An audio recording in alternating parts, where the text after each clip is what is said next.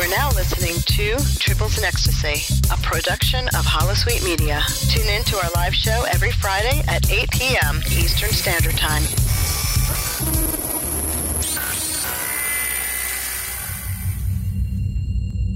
This is Admiral James T. Kirk of Federation Starship Enterprise. Your presence here is an act of war.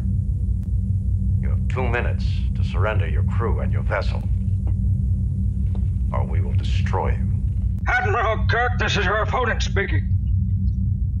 Do not lecture me on treaty violations, as this broadcast is intended for mature audiences. In the following podcast, there will be thoughts and opinions expressed that in no way reflect your Federation, this station, website, or affiliated partners. Who is this? How dare you? Who I am is not important. Listener discretion is. You Klingon bastard.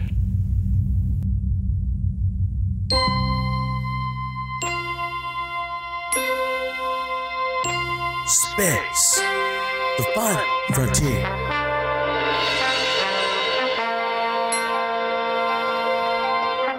These are the voyages of the starship Tribbles. Her ongoing mission to explore strange new worlds, to seek out new content and new stuff, to boldly go where no podcast has gone before. Another night of Tribbles and Ecstasy.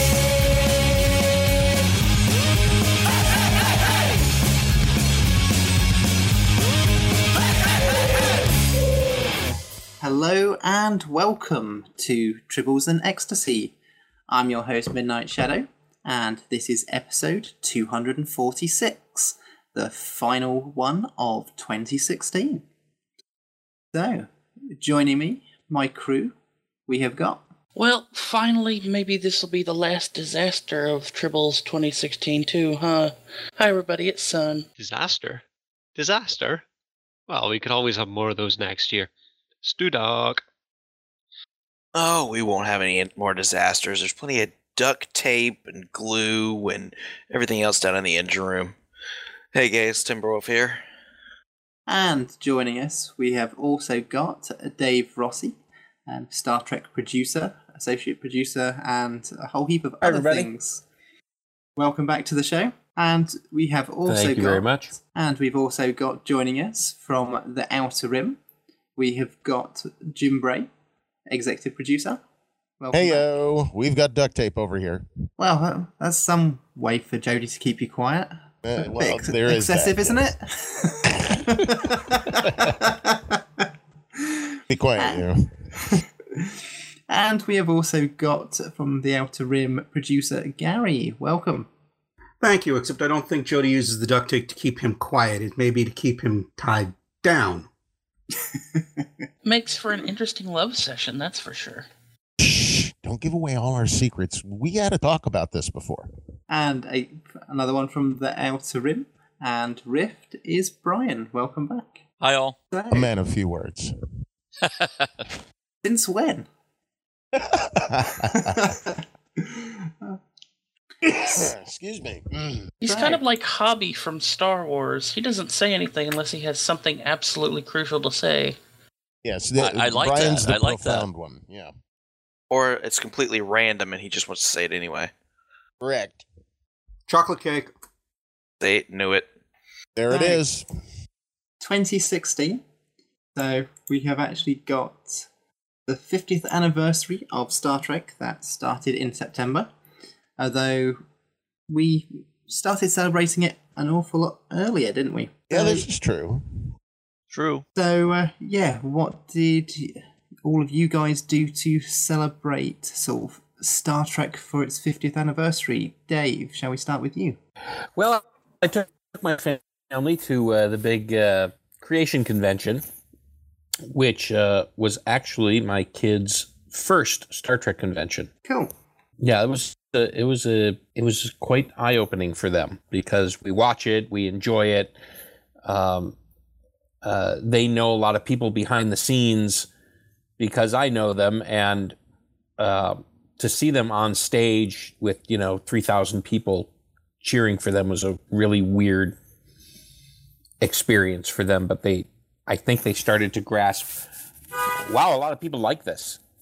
Yeah, it's very surprising when you sort of go from sort of your own, in a way, world to just talking to a few friends about Star Trek to going to a convention where there are just so many people, and sort of like the amount of times people who aren't quite into Trek will go, is that really a thing? And it's just like, oh yeah, we are many. Well, people either get it or they go, huh? You know, it's one extreme or the other. So what about you, Jim? Have you been doing anything special for the 50th? Trying to get shot out. we're well, as you know, we were all set to shoot Starship Challenger, and then the debacle that is known as Axanar happened, and the guidelines dropped, and so we decided to pull back and completely de-Trekify our project, which is where the Outer Rim comes from. After we pulled all the Star Trek out of the scripts, we saw that it still had legs and muscle. And so we said, all right, let's build our own universe, work inside of that, where no one can make any rules for us that we have to follow. We'll make our own rules. And so that's what we're doing now. We had been all set to shoot that weekend of the 50th anniversary in Vegas. And that got bollocksed real good. So we pulled back, regrouped, and we redoubled our efforts, and we're in a good place now, and now it's looking like, you know, we'll have something hopefully by the middle of summer that people can watch. That'll be good. Brian Kovalt. He's written us a tremendously good script. That's Rift. Yeah, Rift, which is an episode of something bigger that's called Sweepers. It's the story of this 4-man, 1-woman mining survey crew on their little mom and pop kind of ship. And they go from planet to planet, sweeping it with their scanners to look for minerals and other resources. And in doing so, they tend to get themselves into trouble. They find anomalous things that happen, and it's one adventure after another. So Rift is the first episode of that ongoing story. So Brian, what about you? Have you done anything for the 50th anniversary? Well, actually, my copy of Roddenberry's Vault just arrived today, so I'm going to be watching that this weekend. Nice. I want that so bad. As do I. I'm jealous now. $40 on Amazon. Really? Okay. Yep. I'm down with It's that. on now. What about you, Gary?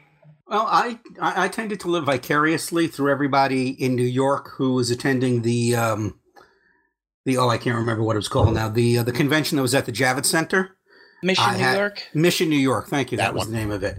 I had a lot of friends who attended that. I also had a lot of friends from my time working on New Voyages P2 who were down there displaying the Star Trek Bridge, which is now, of course, its own tour up in Ticonderoga.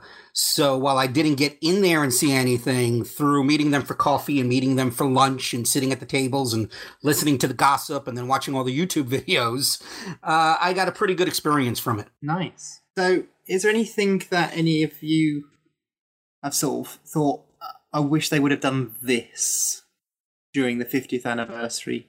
I think for me, I would have loved to see them meet the deadlines with Star Trek Discovery. While I'm still looking forward to it, and I understand there was a lot of issues with it, the fact that it's not going to be until next spring sort of takes a little off the luster. I also would have loved to see, instead of 1 or 2 major events, of course, the convention in Vegas that Jim alluded to before, that we all missed because we were all getting ready to shoot in Oklahoma City for our fan film at that time, and also the one in New York with Missions. I would have loved to seen official smaller conventions that may have not brought in all the stars, but just given a way of everybody who didn't have to sell their car to attend it. I would have loved to attend the Missions, but to do it for even one day was a hit as a freelancer and a small business owner I could not take advantage of. I would have loved to see them do smaller events that may have been less money for a ticket for a day or a weekend. Okay. What about you, Gary? That was me. Sorry. Wow. It's nice to know that people listen to me. I feel like I'm at a production meeting with Jim. No, I was just trying There to get goes the duct looking tape. up your last name for the credits at the end of the show. So I was just typing that into the thing. So we're cool. Don't worry. I too have issues with names. In fact, I just recently read an entire RP blog from Star Trek Online the wrong way because I got Klingon names confused. Well, that's not hard to do. Don't even know my name half of the time, to be honest. I feel you, brother. Yeah, don't worry about it, Scott. I mean the fact that we're no longer a Trek fan production, I'm surprised you to get the call, the invite to be on the show. I thought, once we were de-Trekked, we would be kind of off everyone's list at that point. Look, so just because you're defrocked from the religion doesn't mean you're no longer part of the religion. Come on, man. We are excommunicated. that was my worry. But no, the Christmas special, we always invite back people we've had on during the year. And you guys are always welcome. So we love talking really Trek, and even though you're not doing a production that is Star Trek, you guys are still Trekkies. So not only that, but we're hoping. We really do appreciate it. Brian's right, but the way I feel about what we're doing is it's going to have the spirit of Star Trek. It's going to have a lot of the ethics, a lot of what would Roddenberry do, in what we're doing. So WWRD. We're going to get pins that say that. And I'm hoping when people watch it, they kind of feel at home in this new universe. Well, hopefully they will. So it's always a period of adjustment, because coming into any sort of new sci-fi, even if it's older, coming into a new sci-fi perspective for anyone is here's all the other sci-fi I'm used to. I have to get used to this because it's different. Yes, that's probably going to be the case. I think even this series, you'll see that kind of message of hope for a better future. You'll see that a bit in Rift too. Yeah. Now, we sort of heard from you guys. Now, what about for the rest of my crew? What have you guys done for the 50th? And what do you think should have happened for the 50th? Timberwolf. Oh, hell, you had to put me on there. Okay. Well, I went to the convention in Vegas. I actually had a booth with another podcaster. So I was there. I got to interview some of the actors and actresses. And the ones that I got to meet were absolutely wonderful to talk to. Even got to meet Nichelle Nichols, which was a dream.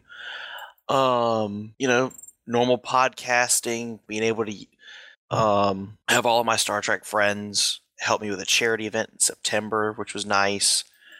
And then now to end out the year, I have this Christmas tree next to my computer, and it is full of Star Trek Hallmark ornaments. All the starships. And it looks very nice when it's lit up. As far as what I wish could have happened, quite honestly, I think Paramount and CBS dropped the ball when it came to Discovery, because it should have something from them should have come out this year besides just Beyond, especially if they could have gotten Discovery on the up and up. They could have potentially gotten it out towards the end of the year, or at least made for sure their original date of January happened. And for me, this would have been the prime opportunity for CBS and Paramount to start getting a lot of gaming companies and toy companies on their side this year. I think from a marketing and merchandising perspective, there was a lot of missed opportunity. A lot. This would have been the perfect year if they would have come out with a remake of Star Trek Voyager Elite Force, or an anniversary edition of Star Trek Armada that works on the new age computers, or something that was brand new. Just, several new video games, merchandise and toys, and actually advertised it, because when you hear about Star Wars, it's everywhere. I mean, it's flipping everywhere. Everywhere. It was even on freaking oranges. Yeah. There were Star Wars oranges. Everywhere. And this is where I think CBS and Paramount dropped the ball as their merchandising. When it comes to Star Wars, it's everywhere. It's everywhere before Disney owned it.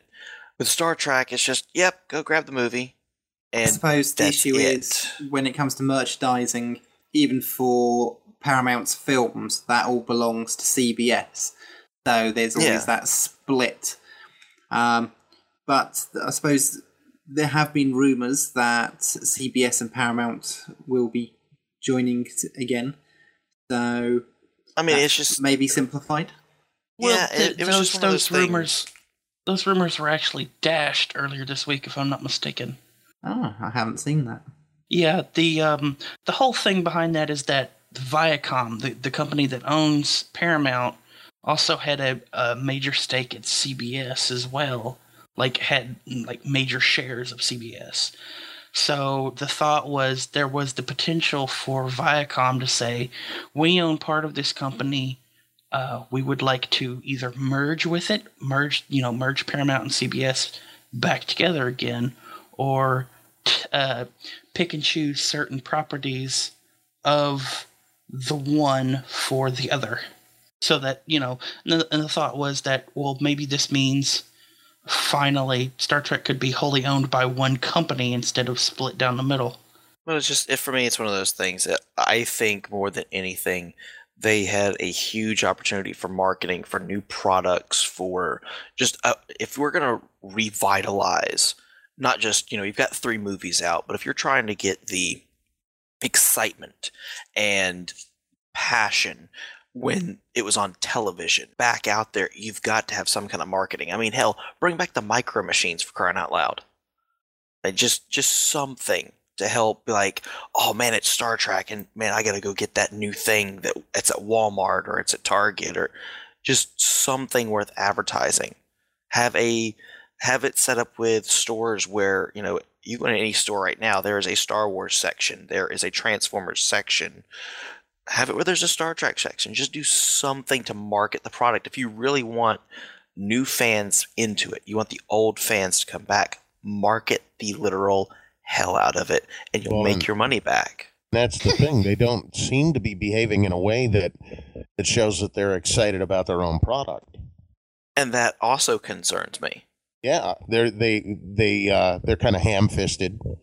They're kind of half-ass it quite a lot, and yeah, I agree. It's really disappointing. I also think that there's a situation where there's a little bit of a holier than thou vibe coming from them, where Disney and Lucasfilm before that would go out and say, hey, we want to market Star Wars with your product. This is a win-win. CBS, Paramount, Star Trek especially tends to sit back and go, okay, you wanted to license Star Trek? You come to us and we'll see if we like it. And as a result of that, a lot of opportunities go by the wayside because many people don't approach them. Yeah, that's what I'm saying. It's a huge failing and loss, because probably by the time they finally do come out with these new things, it's gonna be the 51st anniversary or the 52nd. I mean, right now, Mega Bloks, and I don't know if anybody's seen it out there. I've seen it at Best Buy, at multiple Best Buys, and I've seen it at Walmart. They have this massive, from Mega Bloks, this massive 3,500 piece model of the Starship Enterprise from the original series. I mean, first off, it looks freaking amazing. But, this huge model that once you glue it together, it's probably going to be amazing looking just as a display item. I haven't seen anything as far as news articles, no promotions, no nothing. And I'm like, that's the baby that started it all. Yeah. I know, I get it. It's $250. I get that a little out of my price range right now, but still market the hell out of that. So I mean, that for me, that's been one of the disappointing things this year. I loved what they did with Star Trek Las Vegas, and from what I've seen from the one in New York, I love what they did in New York. Some of the displays they did at Comic-Con, like, they've done good with the conventions, and I think that's part and due to the people that run the conventions, like Creation Entertainment, because they always put on a good convention anyway. But as far as CBS and Paramount marketing their own product, I mean, you're bringing out a new crew and a new movie. Now you're bringing out Discovery, and they just announced apparently the captain of Discovery yesterday, I believe it was, which I have no problem with the actress. I think she's going to be great for the role from what I've seen, but I had to search for that post. Yeah, it's all under the radar, which you think they'd be putting it in bright lights and shouting it from every rooftop. Really? Yeah, I mean, they announced she's an actress from The Walking Dead. I've seen her on there. She has a good range. I'm excited to see her. They announced, what was it, Michelle Yoon? I always get her last name. Michelle Yoon. She's also going to be a captain in the show. And I'm like, okay, these are really good actresses and all that. And they've been picking up other actors and everything. I'm like, great. This is actually going to have a really good cast. They're not typecast by Star Trek, so they can really invent and grow their roles. It's exciting. Why am I having to hunt through Google and Facebook and everything? It should be flashing. If you're proud about what's going on with Discovery, you should be plastering it, as far as in my face. That was one announcement that I wish they'd kind of sat on, though, because with The Walking Dead, we're always waiting to see who's going to die next. And they usually sit on those things and keep them secret so that they can spring it on you. Well, Jim, they actually said that she is going to work both shows consecutively. Yeah, they won't be filming more on The Walking Dead until the summer. That, but when they make an announcement like that, the first thing you think is, oh, well, okay, now let's see how she's going to get bumped off. Our first thought. That could be the same with any part of that show at any time, really. Right, but I just wish they had sat on that a little longer, but okay. I honestly, I think a lot of people misunderstand the position of CBS at this point.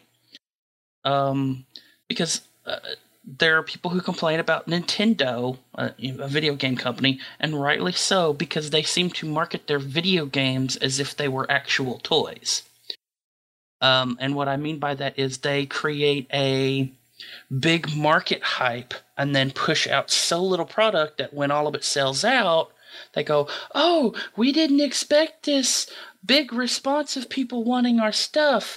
We'll print more when they have a warehouse full of the stuff. In the same vein, CBS kind of markets their stuff from the fact that they think everything is a TV show. So they don't market this product or that product or this other product placement or what have you.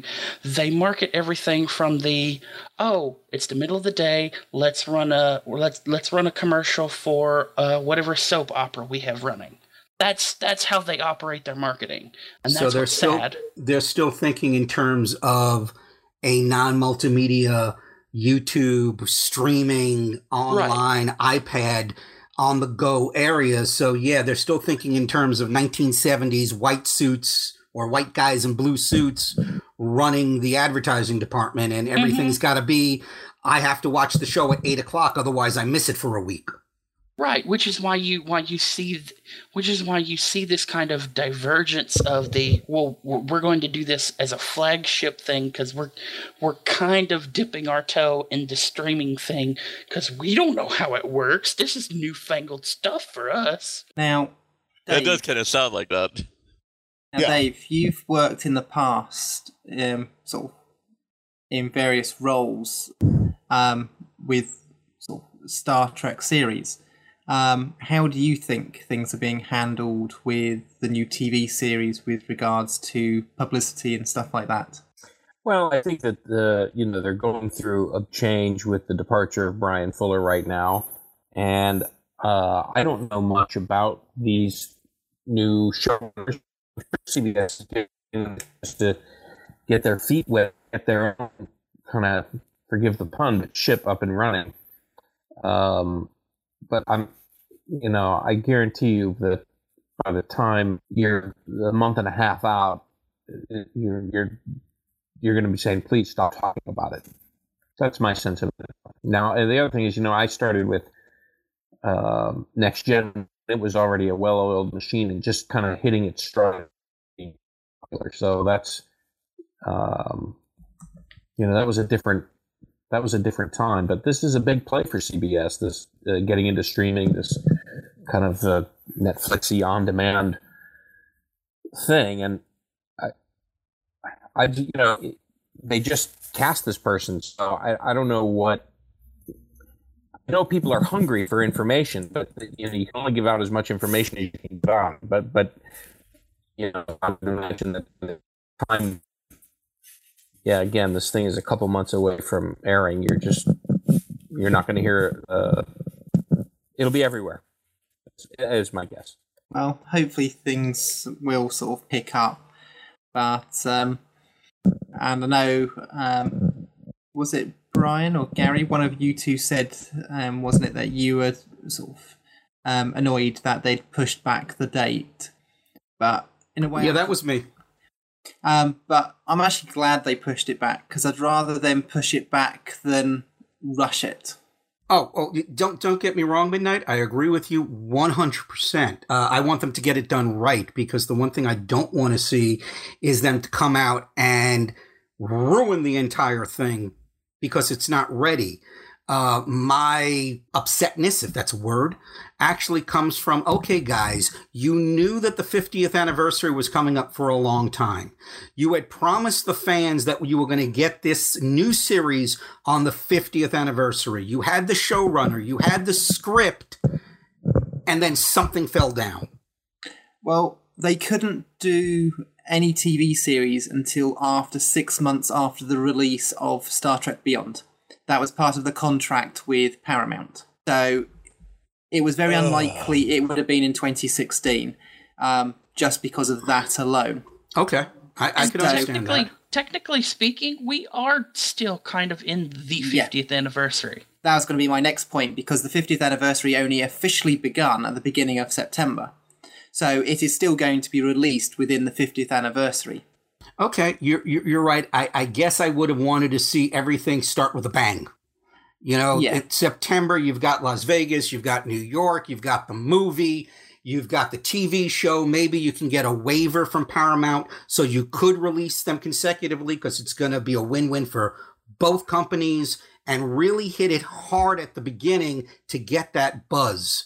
I know that Timberwolf was talking about marketing before. You got free marketing built in if you could line up all the planets, so to speak, and hit it hard that first week. That would have been perfect. Well, let's face it, Star Trek is kind of an adopted child when you think of CBS having them now, when it was once owned by NBC, but then it was owned by somebody else before then. And I know, it was owned by Desilu, wasn't it? Yeah. But here's the thing, okay, that really bothered me about the official 50th and all of that.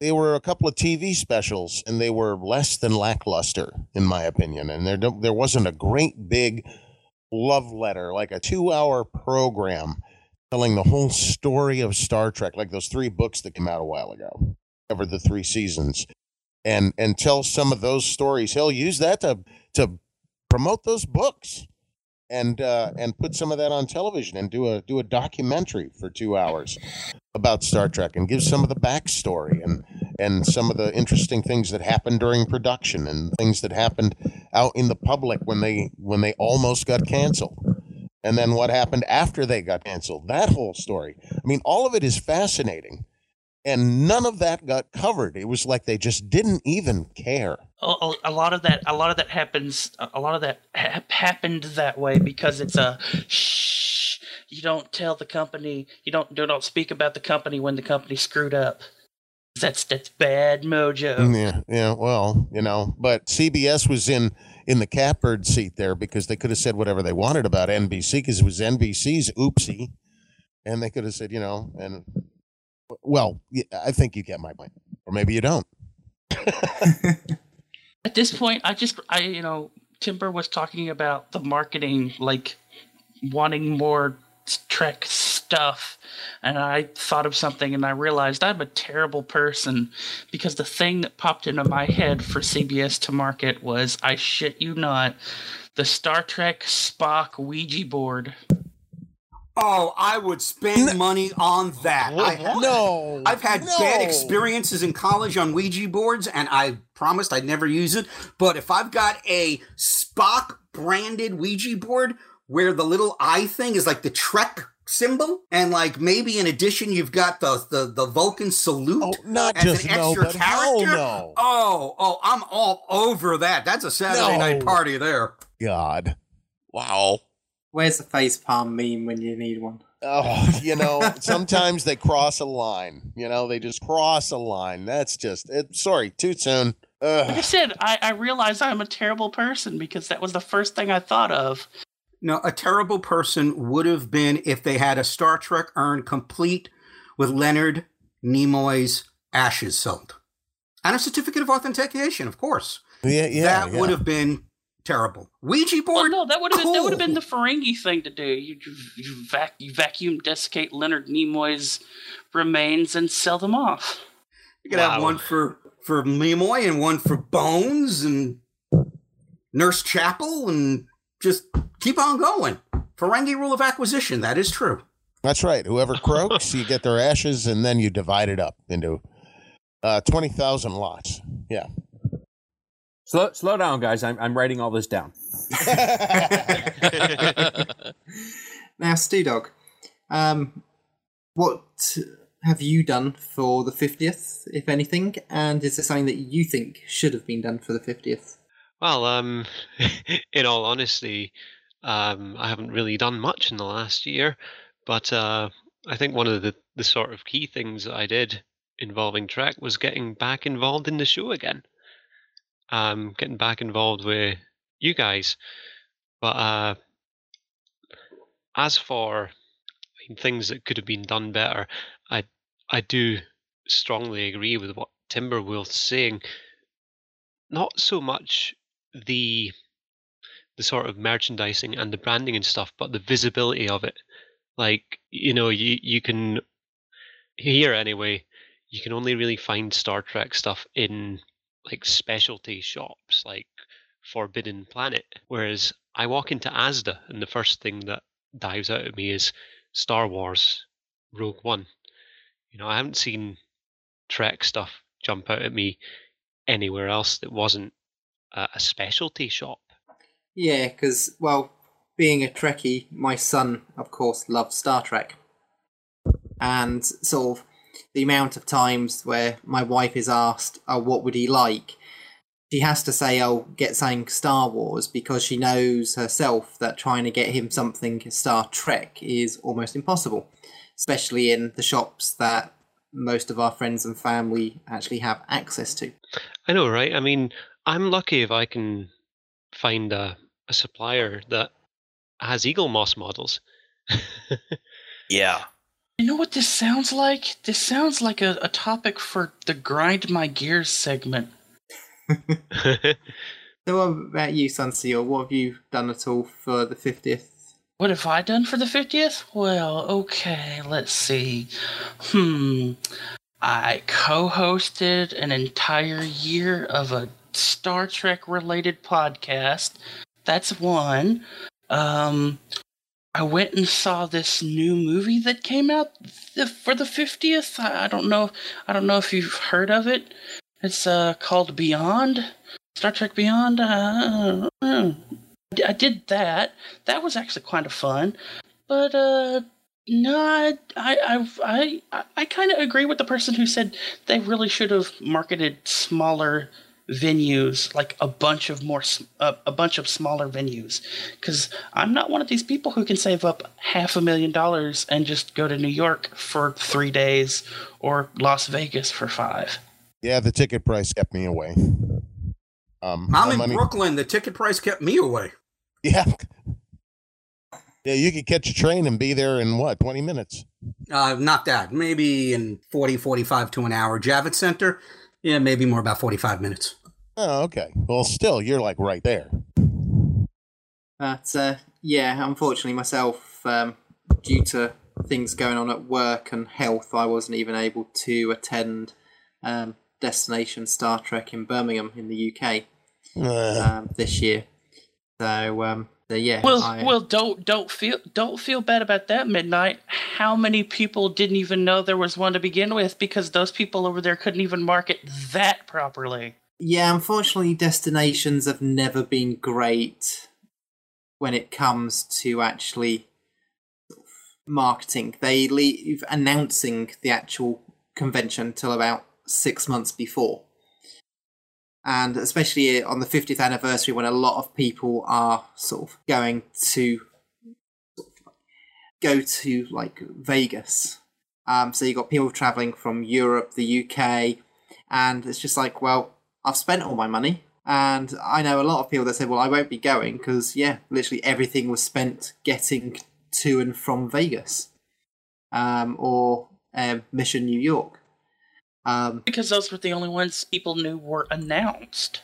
Yeah, and of course, they actually announced it a year in advance. So, yeah, each year it's sort of trying to sort of get them to say something sooner, but even when it came to press pass, I actually got told that I'd got a press pass 2 days before. So, just like, well, okay, thank you, but because I was working and hadn't expected at that point to get one because it had been so long, that, yeah, I didn't actually get it until probably about 18 hours before the event. So it's just like, well, I now can't make it. I have to work. So it was a shame. Wow. That's terrible. Yeah. Yeah, it is. The thing is, if they want more people to sort of attend, then I still don't understand why they leave it so late. But hey. But for me, I think the biggest thing that I've done this year is my rewatch of Trek. So I've been, especially since Netflix in the UK got every episode of Star Trek, I've actually been rewatching all the series, or in the case of like the animated series, actually watching it for the first time because it never really shows here in the UK. So yeah, I've enjoyed going back because there's so many things that have happened, even when it comes to sort of like Star Trek Online and things like that. That it's just like, yeah, I vaguely remember something about that, and yeah, rewatching it, it's just like, yeah. But yeah, so far I have watched all of the original series, the animated series, Enterprise, The Next Generation, and I'm halfway through Deep Space Nine. So far, I've watched 726 episodes. Good Lord. Sorry, yeah, I was going to say you've watched a lot. There's a total of 726 episodes, and out of that, I've actually watched 462. So I've only got 264 remaining. So, yeah, so that's hardcore, man. So I'm just under a third of it, the TV series to go, and I've rewatched all 13 movies as well. So yeah, it's been nice getting back into them because there have been so many episodes that, due to work and podcasting and so many other things, and so many other things on TV, especially new stuff coming out, that I just haven't seen Star Trek. So it's nice sort of getting back into that. For me this past year, it's been quite the opposite, actually. I've had to push Star Trek away from myself so that I could focus on making something entirely new. And I didn't want to be influenced by Star Trek as much as possible because I don't want there to be any blowback at all. Because that was a scary moment, finding out that we're suddenly treading on thin air. So I kind of, put it all away and tried to focus on just what we're building for our show. Yeah. Now, one of the other productions that was actually a Kickstarter, which has been released, was For the Love of Spock. Now, I finally got round to being able to watch that today, despite actually being a backer and getting early access and everything else. I finally remembered to watch it, because it's one of those things, it's just like, right, must remember to download it, and then something else cropped up. So it's just like, it's on Netflix, so I added it to my list. So I thought, right, while I'm getting ready for the show, I'll put DS9 on. And then I saw it on the list. It's like, oh yeah, I've still got this to watch. So yeah, actually went and watched For the Love of Spock. So watched that today, and it was so good. It really was. It's a great documentary, and I honestly thought I was going to be bawling the whole movie, and I wasn't. So what about you guys? Dave, have you watched For the Love of Spock? I've seen it, yes, and I had when Leonard Nimoy died, because growing up, Captain Kirk was my hero, is my hero, and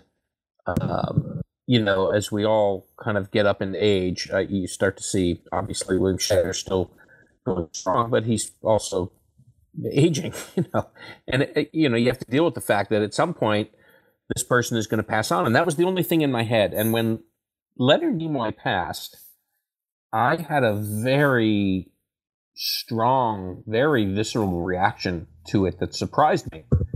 And, I thought I was going to be all wrapped up in losing Shatner, but something about losing Leonard Nimoy struck me in a really hard way. And watching that documentary was hard.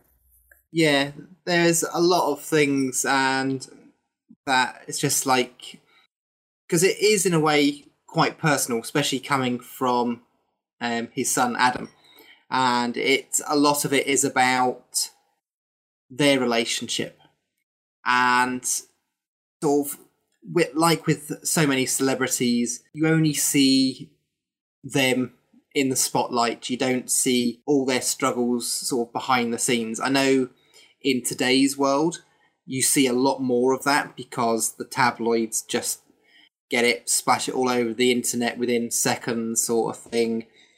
So it's sort of completely different. But especially back then, a lot of this stuff you didn't really hear about. So yeah, even though I'm not really one for actually watching sort of like things to do with celebrities and their family life and relationships, because to me, if I'm watching something, I'm watching them in their profession doing their acting. I'm not interested in what they do at home or anything else like that. I don't watch any of these reality TV shows or anything else like that.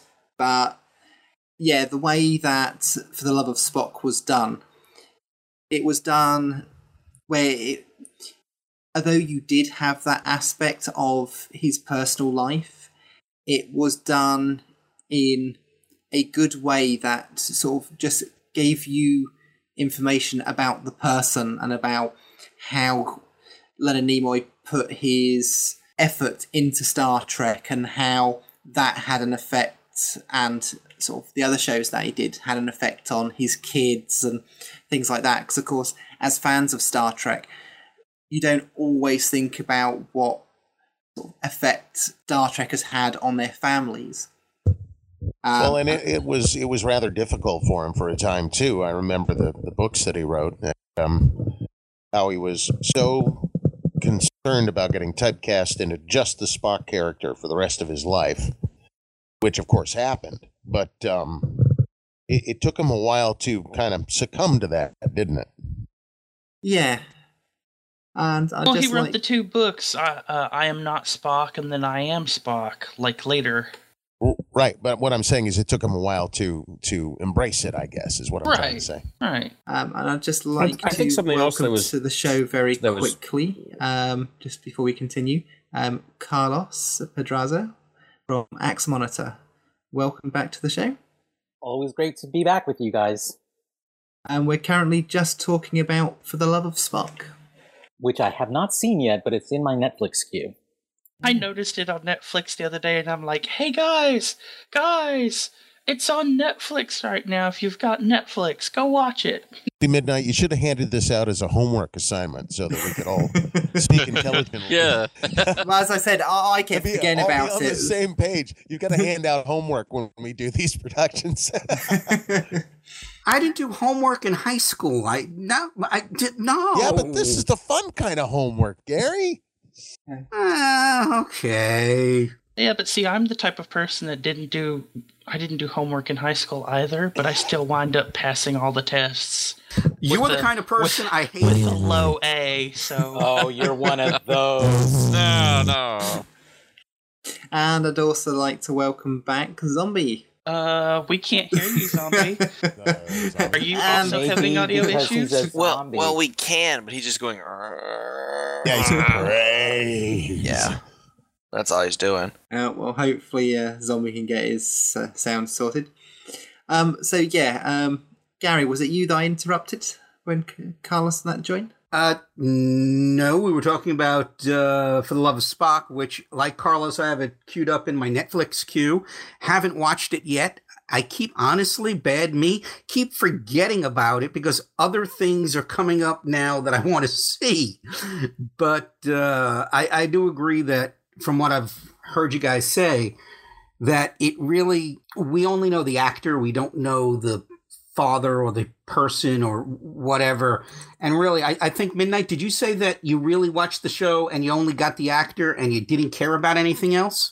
Yeah, because when I watch a show, I'm just interested in what the actor's portraying as a character, not sort of what happens sort of in their personal life. Sort of, I don't watch any of these reality TV shows. I don't go sort of watching or listening to any of these other sort of like magazines or stuff like that, which is all about who they're sleeping with, who they've broken up with. Oh, I so agree with you, Midnight. I really just have like Entertainment Tonight and what TMZ did I just come into? and all of, that's all just I can't it's get all into that either. Sewer. That drives me nuts. I love David Tennant, but because of the way he portrayed the Doctor on Doctor Who and the way he's doing on Broadchurch and how he did the Purple Man on Jessica Jones. And I'm looking forward to now him being the voice of Scrooge McDuck. Yes. Oh, on God. The new, what? On the, on the new DuckTales. DuckTales. There's a new version of DuckTales coming out, and he's going to play Scrooge McDuck. But I don't care about David Tennant as a person. I got to kick the fact that he married Peter Davidson's daughter, who happened to play his daughter on the show, on the Doctor Who show. That was kind of interesting. Wibbly wobbly, timey wimey stuff. Yeah, but outside of that, I couldn't care less. There was a meme that was floating around Facebook a couple of weeks ago about people thinking that when I say that David Tennant as the Purple Man was a great character and that other evil people are great characters, and people look at me like I'm crazy. They're horrible people. I said, I don't care what they are as people. They're great characters. To that end, I don't care who's sleeping with who, and I don't care about keeping up with the Kardashians or any of that. If I may use the word crap, I will. If I can't, go bleep me. Crap out there. So you kidding me? We use worse language on a Wednesday night, much less tonight. And I'd just like to welcome to the show a couple of extra people who have connected up. Sweet Jesus, get out the oil. We can't fit in here. So we have got joining us Jesper from the G&T show and Semantic Shenanigans. Welcome. Hello, thank you.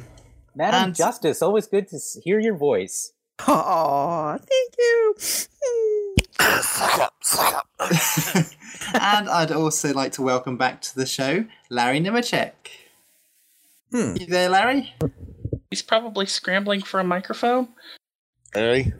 Larry the mime? Or does he... Is that it? There we go. He finally pushed the talk button. It's Control. Okay, hey guys. Welcome, Larry. You've just done a Manu into Amy. What you all forget is that every time I do TeamSpeak, it gets 1,000 times easier and faster. So you laugh all you want, Fuzzball. That was actually amazing for me. Very, very true. Whatever, you scruffy looking nerf herder. Wrong franchise. I get in trouble for crossing streams, I know. As long as you're not a moof milker, I'm fine with that. Now, you guys just joined us. We were talking about For the Love of Spock, and sort of some of us were sort of talking about there were parts of the documentary which was about the personal life, of course, of Adam and his father, and which is where you heard about sort of not normally watching that sort of thing, which is what we came into when I was talking about people's tabloid gossip. Yeah. So if you got a bit confused with what the conversation was about when you joined us. Oh, so, no. You're going to make me get another box of Kleenex, aren't you? So, yeah, The Love of Spock. What are your thoughts on the documentary? Oh, it was incredible, and I've interviewed Adam a couple of times and talked to him, and I was interviewed. I was one of the thousands, I'm sure, at the early Vegas Con, and I don't think, and I know at the time they were just. There's a time when you're early in a documentary, you're just collecting words from people, and you may not even be sure exactly what the final focus is. And I'm sure what I was saying, they weren't directing me, and I was just kind of making generic thoughts. And I know as they went along, like you were just saying, that there were some really personal moments there at the end. And I think that was wonderful. It was really kind of bold.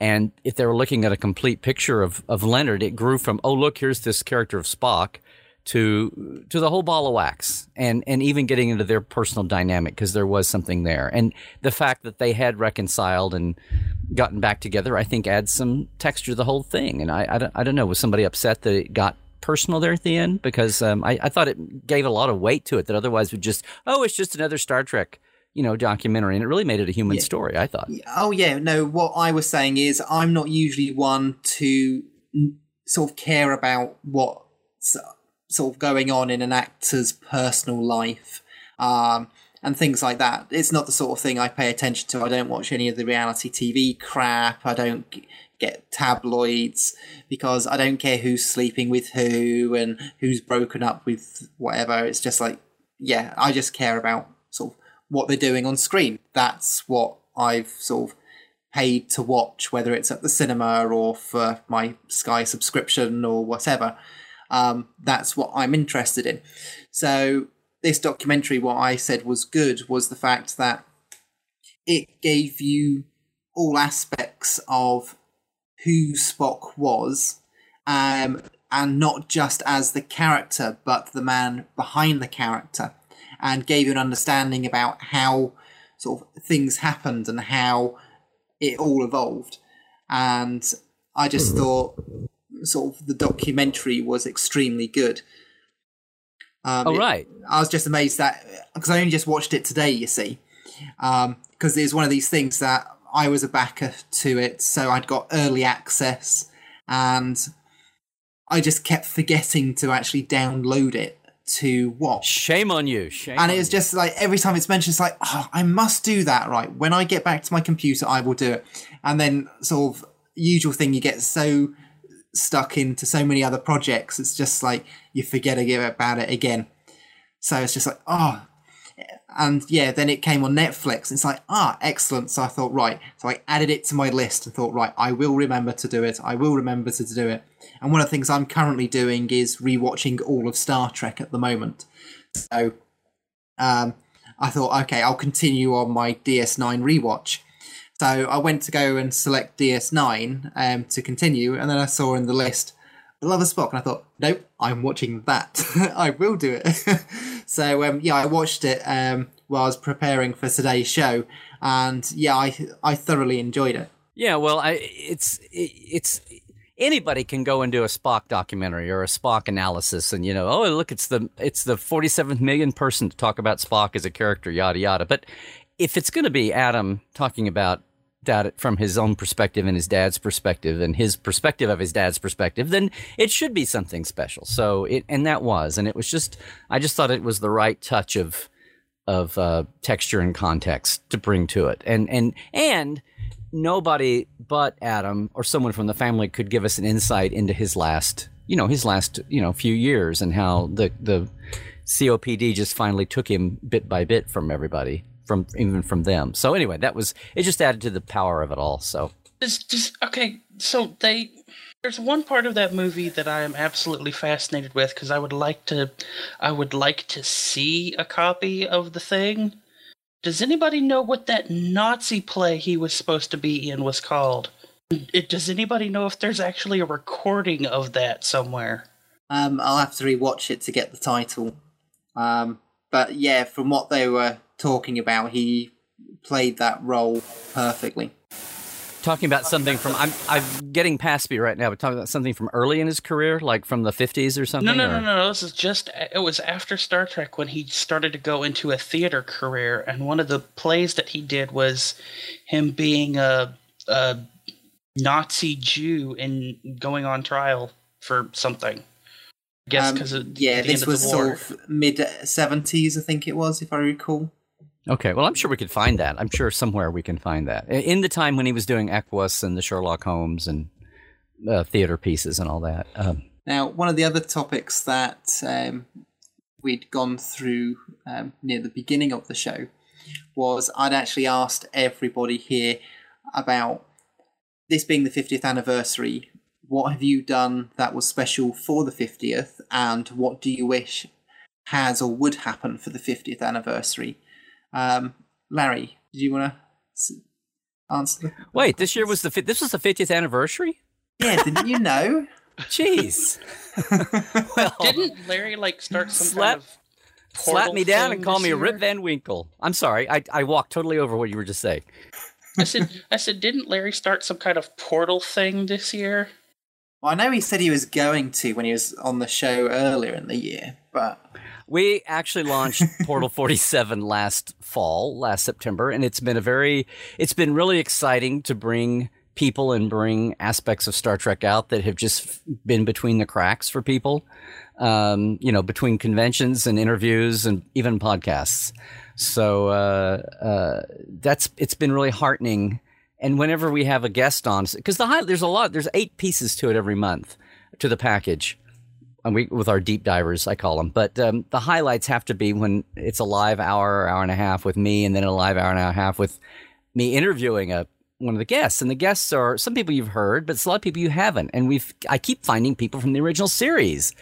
And we had an open house for the first anniversary in September, and Robert Butler, who directed The Cage, is still up, and he's 88, but he's still going, and it was just amazing to hear him tell stories, and we just thanks to Mark Cushman, I'll give a shout out there. I found I remember reading about her back in the day, but Andrea Kindred, who was Gene L. Kuhn's assistant, and Gene Kuhn, who died of lung cancer very, very early in 73 and was not around for any of the Star Trek hoo-ha to come around and, be celebrated for after Gene Roddenberry and maybe Dorothy and Bob Justman and Matt Jeffries, the person who gave the most to the content, invented the Klingons and invented the Prime Directive and all that. But he was never around to get any of the accolades or to be interviewed and to share his insights because he died so young. And to have his assistant with us, who's just a character and has a lot of other touches with history, was just amazing. So that's the most gratifying thing out of the portal for me, and knowing that we're sharing this and we're getting things preserved, and so we're about to add. I've just announced a new kind of a premium level of Portal 47 called Deck 1, and that's been exciting this year. But I mean, just all the 50th conventions. And oh my God, the Roddenberry Vault that just came out that Mike and Denise did with Roger Lay, and I've got a video chat coming at Trekline here as soon as I can get it done. I did Wednesday morning, and it sell out on Amazon, and the 2-volume encyclopedia that they were allowed to update finally. I mean, it's just been an incredible year, and it almost seems like it doesn't end. And then antithesis to that was on the actual day, I wanted to do something on the 8th, which was a Thursday night, and we just had them, and like people were doing all over the country, all over the world, I just got together with John Champion from Mission Log podcast and good friend of mine. And I said, let's co-sponsor just a meetup at Lucy's El Adobe, the restaurant across from Paramount. And that Gene had been in, that they actually have a signed picture of Gene among many other signed Hollywood pictures. And we just had this, 30 people came over and just had drinks, and we had a little trivia, and I had a big 50th birthday card people could sign. And it was just, after all a crazy long year, it was just a nice, simple little way. And I met a lot of new people from, around LA that I hadn't met before. And it was just a really nice kind of simple, quiet way with all the hoopla. So that's kind of been the highlight of my years. And here at the very end, I should say, after about 6-9 months, my new website finally got launched just the last week or so. So that's yay! That's been fun. Okay, How does it go? It's been a long time. I'm going to dive in with the tough question here, Larry. What's the story with Continues at this point? What is the future going to bring us there? Wow, it just went quiet. That awkward silence. Is there anything Larry can say about Continues at this point? Does he know anything? I think all you can say is it's continuing. Yeah. Okay. Nice cryptic response, Pat. Well, I think you're gonna have a hard time getting anyone on the record to tell you in detail anything, just because if we've learned nothing by now, we've learned that you shouldn't be poking bears. Yeah. Oh, but yeah. No, Vic has. I know come all out too well. Vic has said that they are planning to finish off what they'd started, but no other information has been released so far. Yeah. All I know is I have loved every minute of it. I'm just thrilled by it. I love what I love what you've done with it. I love what everyone's doing with it. It's just been fantastic. And I'm just hungry for more at this point. So now not hearing anything is like, guys. I'm going to jump in before Jim gave us that wonderful pregnant pause and scared Larry off. And I'm going to double back to the question of what the play was that Leonard Nimoy was starring in. Yay! Thank you. That play was called The Man in the Glass Booth. He played Arnold Goldman, who was an industrialist who became a millionaire after World War II after surviving a concentration camp, who was kidnapped by Israeli spies, brought back to Israel, and accused of being a Nazi sympathizer. And that movie was out in 1968, was also made into the play was out in 1968, also made into a movie, which I believe Nimoy starred in 1975. So, there you go. Huh. Man. Gary has very strong Google foo. Yes. Data. So, Larry, for the 50th anniversary, is there anything that you think should have happened which hasn't? I think Jim gave Larry a heart attack. Sorry. Hit the damn button. One of the Hit the themes button. tonight has been Hit the people button. that It was a Jim scared legit off. question, guys. Hit the button, Larry. Hit the button. I just start talking and assume somebody's listening. No, I just said for years and years we said, the ultimate 50th anniversary present would be get a damn show back on TV. Get Thank a damn you. episodic series back. If only. Oh wait. Oh wait. Yeah, that was kind of the pinnacle event that I'm glad. I don't know. Here's the thing, and I keep meaning to blog on this or write a piece about this, an op-ed. Somebody, I guess, showed up and had a cranky boss one day at one of the big, internet sci-fi sites and wrote this piece about how CBS and Paramount botched the 50th anniversary of Star Trek. And I was like, excuse me, what? So I don't know. You got a movie and an announced new series and all these incredible events, central, conventions, and also tour shows, and the orchestral tour show, and the at the Intrepid at New York, and I don't know. I don't TV specials all over the wazoo. The Enterprise restored at the Smithsonian. I don't get it. Every convention, big and small, having a Star Trek focus, the biggest ever Star Trek footprint at San Diego Comic-Con, the granddaddy of the Comic-Con. I don't understand how anybody would say that. So that kind of. But then some things that happen on the internet by supposed fans doesn't surprise me at all anymore. So Yeah. So one of the things I did actually see the orchestral Star Trek, and that really was nice. That was a lot of fun. Yeah, I caught that at the Paramount in New York City. That was a lot of fun. Yeah, it came to my city. It was amazing. I mean, did somebody have something that they thought? Did somebody have something they thought should have happened that didn't, or they had a wish list, or whatever that didn't happen? Well, there was one thing that I missed, and I'm just 2 hours away from the sets in Ticonderoga. And James Cawley had Doug Drexler there as a guest. Oh, right. Very, very detailed tour of those sets, and I've helped with those sets, so I'm quite familiar with them. Gary's been there; he's helped. Brian's been there, been with P2 for years. So we're all old P2 people at this point. We're just old. Well, that too, but I'm not going to brag on that. But I wish I could have gone to that. I had something else going on, and I couldn't tear myself away from it. I was committed to something else and couldn't go, and it just killed me that I couldn't get to that, because I've been dying to meet Drex for one thing, and I know that I being a friend of James's, I could have been tucked under someone's wing very nicely during that whole thing, and it would have really been enjoyable. But I do regret missing that. Oh, well, maybe that'll cycle around. There's no reason why. I hope so. One thing to me has been, I wondered how much going into the 50th, because I would talk about 50 Fever and how all the conventions and our tour that we do every 2 years was double in size, and we added some extra stuff. We added a San Francisco component, but how everything, the Vegas show, then they added the Mission New York with Reed Pop, which was a nice step, room to grow. But how everything was just bigger and bigger, and I kept wondering, 2017, is it everybody's going to wake up with a hangover and everything? How much will things recede? And of course, Discovery on the way won't let that completely happen. But I've just been curious to see how much, when the tide goes out from high tide of the 50th, how far out it will go and where we'll be, and that'll be kind of curious to see.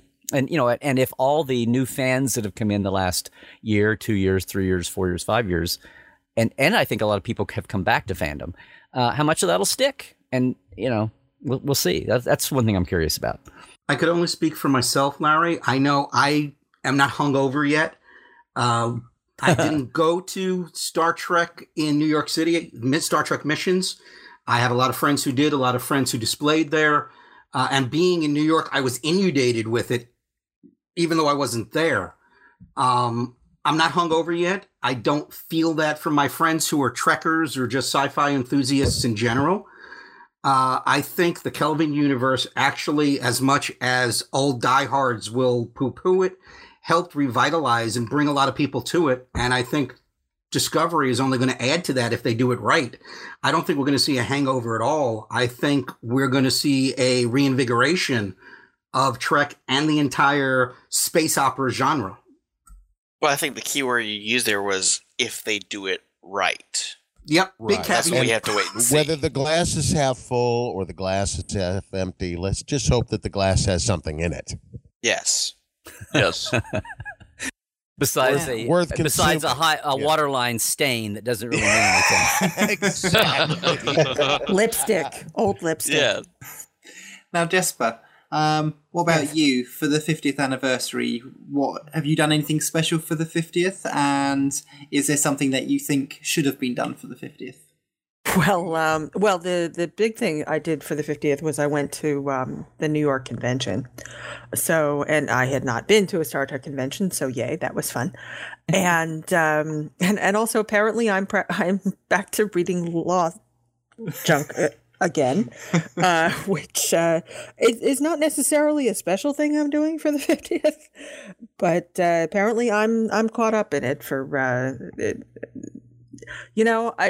I got nothing better to do. I'll just sit and read legal documents. I call shenanigans. Thank you. It's not like there's a lot of these documents now, is there? Just a few thousand pages. It's nothing. It's nothing. It's a little novel. It's a light read. It's a light read, yes.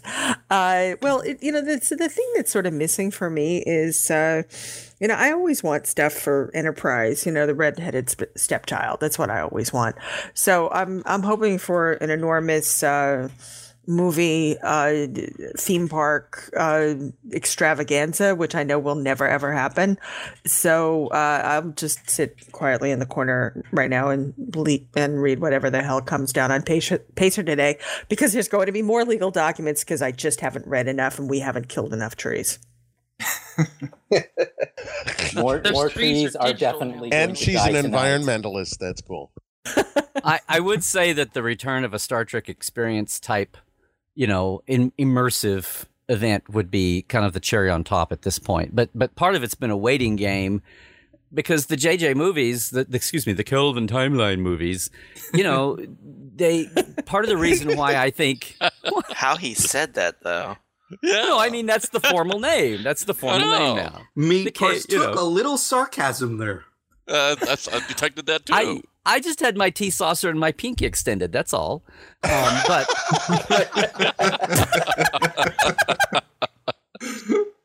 you guys, but no, I'm saying we're that, very classy here. We are. But what I'm saying is that Yes, and all that rot. The world of Admiral McBragg. Stones with your tea. Yes, very unorthodox. Well, I'm not a lumberjack, and I say, Someone cue the spam song. Oh, let's not say we did right at the moment. Spam. No, there's enough spam on the internet, guys, without going there. No, what I'm saying was that when Bad Robot, yeah, I know, sorry, it's pathetic. I demand my money back. What I'm saying is when Bad Robot didn't branch out with a series or even an animated series to support the Kelvin timeline, alternate universe, and this was just going to be a function of three or four. They had comic books. Yeah, right. So we made some sure novels. that there's Leonard that. and Sheldon have read those books. Okay, that's helpful. Yeah, but my point is they're not doing anything to really penetrate most of fandom or even the mainstream and even take advantage of that. So the point being that when you rebuild a Star Trek experience-ish attraction, immersive experience, what are you going to do? Are you going to have because even Vegas was the original experience in Vegas was what was hot at the time was DS9 and the TNG DS9 Voyager era and that design aesthetic, and it was exciting, and people knew Quarks, even though DS9 wasn't setting the ratings on fire because we were splitting the audience and all that, but people still had a lot of fun there. It was very recognizable. It was from a weekly show, and you got it. And the JJ movies haven't given us any, aside from maybe the bridge, there's been no real aesthetic for people to walk in and go, oh, and have that emotional attachment to it without having a series that would, bring it to your living room every week. So part of the dilemma has been, what do you do? And then it's like, well, do you do like some of the temporary theme shows have been around the world, and you have a little TOS, you have a little of this, you have a little of that? What do you do? So maybe having a series on again, if it takes off and there's a real design aesthetic that takes off and becomes emotional, has some resonance for people, and we just see it over and over again, and it becomes home again for Trek people, then maybe that'll give some direction to what a new part could be. Otherwise, you might have a historical, and the comeback thing that was going to be done in Vegas was going to do that. They were going to have a piece of original series, a piece, they're going to have 3 or 4 pieces that would be almost like the lands of Disneyland or something. But that didn't happen. But that's kind of the major, because everybody would, like CBS wants to see it and the fans want to see it. And I'm sure Vegas or whatever town would get the sales tax wants to see it back. So, that's the cherry on top that I think the Sunday that maybe the one thing that we're missing right now that would be great to have again. I have got to point this out that, Larry, you have subconsciously injected very sexual things into just about everything you have said. You've said big package, deep divers, and now you've just gotten through saying penetrate. Penetrate the fandom. Hello. Is there anything you want to tell us, Larry? Yeah. It's like the episode Immunity Syndrome. Yeah, but Larry did make a good point, and we did eventually let him get to it. I was going to say, you guys totally sniffed me out there. I knew I was going to do this for a couple of weeks, and I've been making a list of all the right bad metaphors to say, including sniff. Well, he knows his crowd, doesn't he? We're all perverts. Dave has actually sent me a message saying to pass along his apologies for all his disconnections. He's been bouncing more than a kangaroo. So he sends his best wishes for a happy holiday to everyone and fostered connection rates in 2017. Dave. So thank you very much for joining us, Dave. Just a shame that your connection's been a bit poor today. Yeah, it was spotty. Yeah. So what we're saying is Dave was cut short. So he did also say that he blames Larry, which I completely agree with that. It's just always Larry's fault. It's always Larry's fault. Oh, no. He saw me coming on and dodged it. He totally get the hell out of Dodge.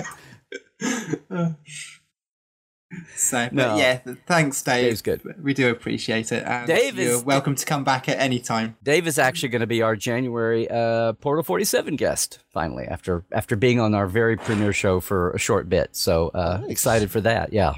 So keep an eye Dave out needs to be out at conventions an awful lot more. I'm just saying, if there's convention promoters out there, convention organizers, he can turn on his stand-up comic control knob anytime and go into that, but just sitting and listening to him talk, because he was there at the desk, so for most of from mid next gen all the way through the end, so and then worked on the original series remastered, was on board before the Akutas were, so he even appeared in part of the remastering as well. Sorry, he even appeared in part of the remastering as well. Well, if you're going to do it, why not jump in yourself? Of course, right. Now, Carlos, I haven't asked you the question yet. 50th anniversary, what have you done, if anything? And is there anything that you think should have been done? Well, I was, largely satisfied with what was planned. I would have loved to have had Discovery premiere in the 50th anniversary year. I'm content to wait until it's ready to go. So it's not, it doesn't trouble me over much, but, and I would have liked to have seen Beyond, have done better at the box office, but I think that's more a symptom of, what's going on with films these days than it is, anything about Star Trek in particular, but, it's the whole of 26. Yeah, in the cinema, the whole of 2016 has not been sort of great for films, really, has it? It's a shame. It was not the only blockbuster, even well-reviewed blockbuster that suffered the same fate. So I really liked it. I thought the story avoided some of the mistakes that the 2009 film did and that Into Darkness did. So I had fun with it. Obviously there's some things that cast a pall over the 50th, but in terms of the events, I think I'm largely satisfied with how it turned out, and very much looking forward to Discovery. Now, historically, I know what your disappointment is about having it in the anniversary year, but there's only so much you can cram into 1 year. And remember, on the 20th anniversary year, which was the first one that Paramount went, oh, maybe we should commercialize this and make our anniversaries a big deal now. That was when they announced Next Generation, which was the huge, game changer. And, Next Generation came out in 87, a year later, but they at least announced it and had the news, in the fall of 86. So there's, even precedent for that, which is why I knew there was, obviously it wasn't a show in production unless they were, doing it like the Germans for the Battle of Bulge and it was in some underground bunker being made. But if they would at least just come out with a plan to do something, that would again be some icing on the cake for the 50th. So, we got that. So that's happy. That's a good thing. Now, let's just get it done now. Yeah. Now, one of the things that Timberwolf brought up, when sort of I'd asked him about this, was the fact that he was disappointed in the way many things were sort of marketed. Because, you just don't see things in the shops. Well, you don't. So I was just wondering, because of course, as Timberwolf had mentioned, you go into even sort of a supermarket, you've got stuff there for Star Wars, but yet 50th anniversary of Star Trek, new film out, new TV series coming out, and you walk into a supermarket and there's nothing there at all for Star Trek. So what are your thoughts on that aspect of it? Let's put it this way. The BBC markets Doctor Who better than CBS markets Star Trek. BBC markets Star Trek better than CBS markets Star Trek. Fact. Not in the UK, they don't. Were you throwing that? To say that? Okay, BBC America does. Were you throwing that as a general question? Were you asking me or somebody else? Or I didn't want to be like quiet if you were asking me. I was asking you, Jesper, and Carlos. Well, I would say CBS would love to have, on a crass level, would be love to making more money from licensed everything that was in every, supermarket and every time you turn around. I mean, I know exactly what you mean. And I think there was more, it crept up a little bit this year, but we're sitting here going, well, there's a new series on the way, but nobody knows what that looks like. I mean, you can't put Phantom new series logo on packaging and have people get excited and buy it. You can't put non-existent characters on things and have people. So we know it's there, but so that's one thing that's not actually helping. And the movie was disappointing and came and went, and I thought it was the best of the three too. But it's nothing there to really resonate with people. In a way, it's like maybe they are competing with the originals and, the pictures of Kirk for a certain, I don't know, under 30, under 20 audience. Kirk Spot McCoy is Chris Pine and I started to say Todd. Zach Quinto. Zach Quinto and Carl Urban, but I mean, it's numbers. They would love the stuff there, but here's my hope. My little secret dark dream is that when Discovery, and I was really disappointed with a lot of things with the January delay to May. For one thing, it cuts closer to summer con season. But my secret little dark desire is that Discovery becomes this incredible breakout hit with the 15 and unders, the teenagers and middle school kids and the cosplay kids that are just starting to feed the Comic-Con marketing pipeline. And we see a million, whatever Shaquenda's character's name is or whatever, if she has some distinctive costume, something about the new show becomes this overnight Comic-Con. Everybody's doing it, just like everybody was doing, Bay from Force Awakens or whatever. I was surprised there weren't more Jaylas. That was kind of sad to me. But I think if you have more than just a movie, if you get a series, and debuting in May is going to push that down the pipeline, where people can jump in and do it in summer. But then I hear this rumor that cosplayers are ingenious. But, that's my secret wish, is to see some breakout thing of that, make it hot, hot, hot. And that not that us old timers need Star Trek to be hot, hot, hot, but that it really catches fire that way.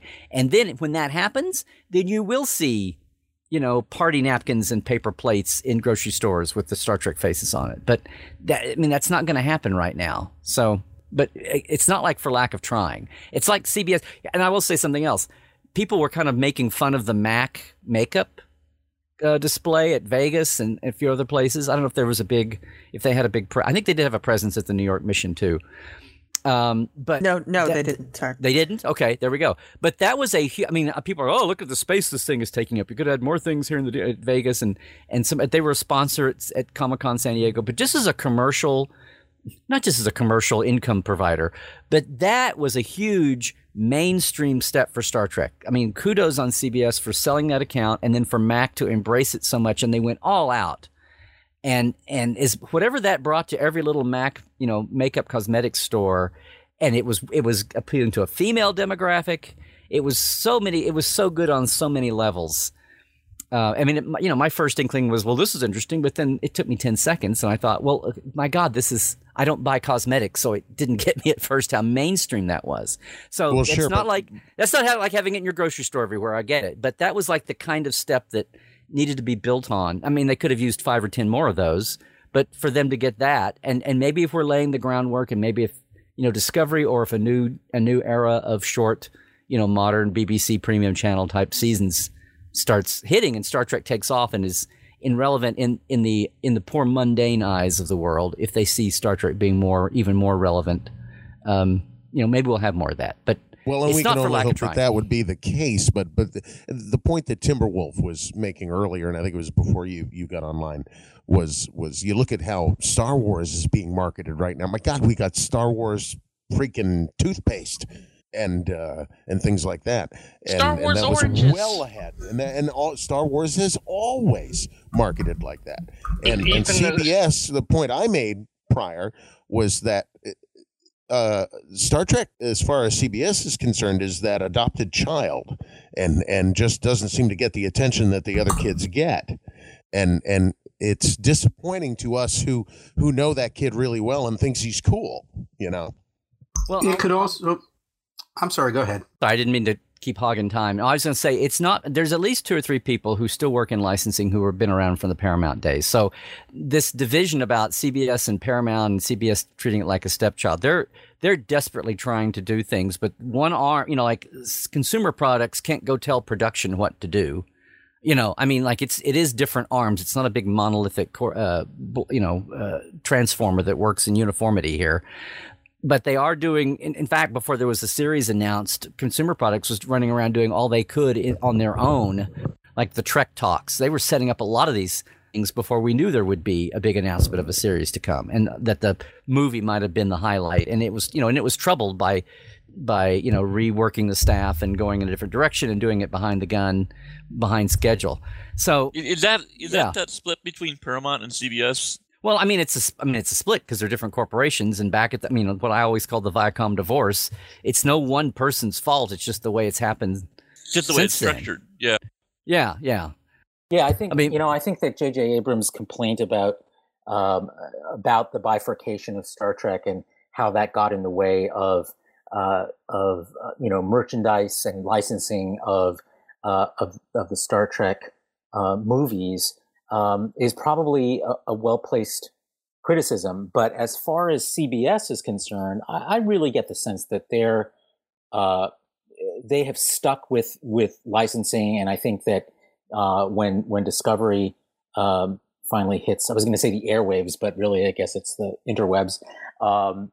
You're going to see a lot more happen on that note as well. I think that the opportunity from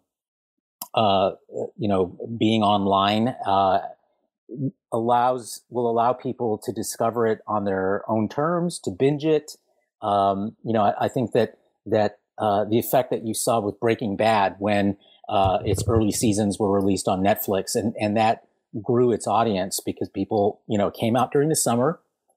People got to discover it and recommend it to one another, and there wasn't always a, this sense of, oh, I'm behind, and they keep making new episodes, so I'm getting further behind. That drives away a lot of people from serialized shows, and being an online show that's streaming and that will allow people to binge, I think, offers some real commercial potential. Oh yeah, I mean, just having binge watching available on Netflix and the other streamers for DS9 has made DS9 probably 3 times more popular than it was when it was on the air, because people would say, "Oh, I get lost. I missed one show and now I'm behind." Because if you miss one show, you're just lost. Well, that's the mantra of the binge watch generation. So yeah, everywhere I go, I always take a poll to see where people are and what their favorites are, and DS9 is always 2 or 3 times more popular now than it was when it was on the air at 3 a.m. on, channel 82 in Buffalo, because it was preempted for 3 hockey games in a row or something crazy. Well, I suppose one of the things with Deep Space Nine is that is a lot more relevant to things that have been happening in the real world over the last sort of 10, 15 years, with sort of terrorism and war and things like that, followed by sort of the final season of Enterprise. So I suppose in that respect, it sort of resonates a lot more with people going back and watching it. Oh, well, back when it's like, I've said this before, Star Trek always finds these cutting edge paradigms that no one respects until it's too late. Like, the old story about Star Trek, the perfect demographic Star Trek appealed to the original series, and it was canceled. And then they came up with demographic study a year later and said, "Oh, your perfect show is Star Trek. Oh, we just canceled it." And then it takes off in the reruns. And poor Enterprise the last year or so, it was the number one most TiVo'd show, or it was in the top 5 TiVo'd shows when we talk like that with the brand name. But it was like, oh, but that's not real ratings. How are we going to charge advertising, for that? We have to have them watching the network. That's a nice little curiosity to know. And now that's factored into, their press releases, and people track all of the, delayed watching and recorded watching and all that. So, yeah, the shame of that was that the Enterprise was just getting its second wind and really kicking into some interesting stuff. Yeah, it was. Unfortunately, it had lost a huge portion of its audience. So, it was. I think the victim of, what Star Trek has always been the victim of, which is, a network.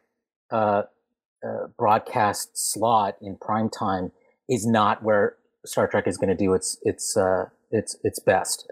It's just not where it pays to be Star Trek. It does pay to be Star Trek on the internet. It does pay to be Star Trek, where people can find it whenever they want, rather than being forced to wait for it to be spoon fed to them.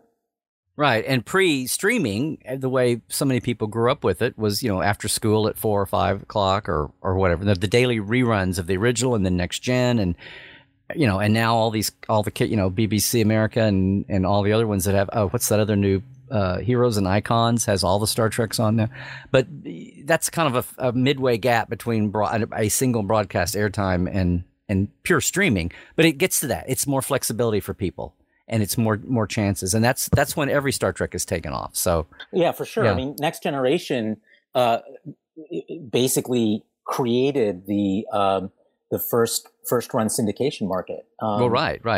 So it wasn't bound to to a time slot, a national time slot by a national network to have to be successful. It allowed local stations to decide when it was the best time to air it, and to potentially air it more than once within a week, and that's how it made its money, and it spawned a whole generation of shows that followed in its wake. And free from the bean counters looking over their shoulder every 10 seconds.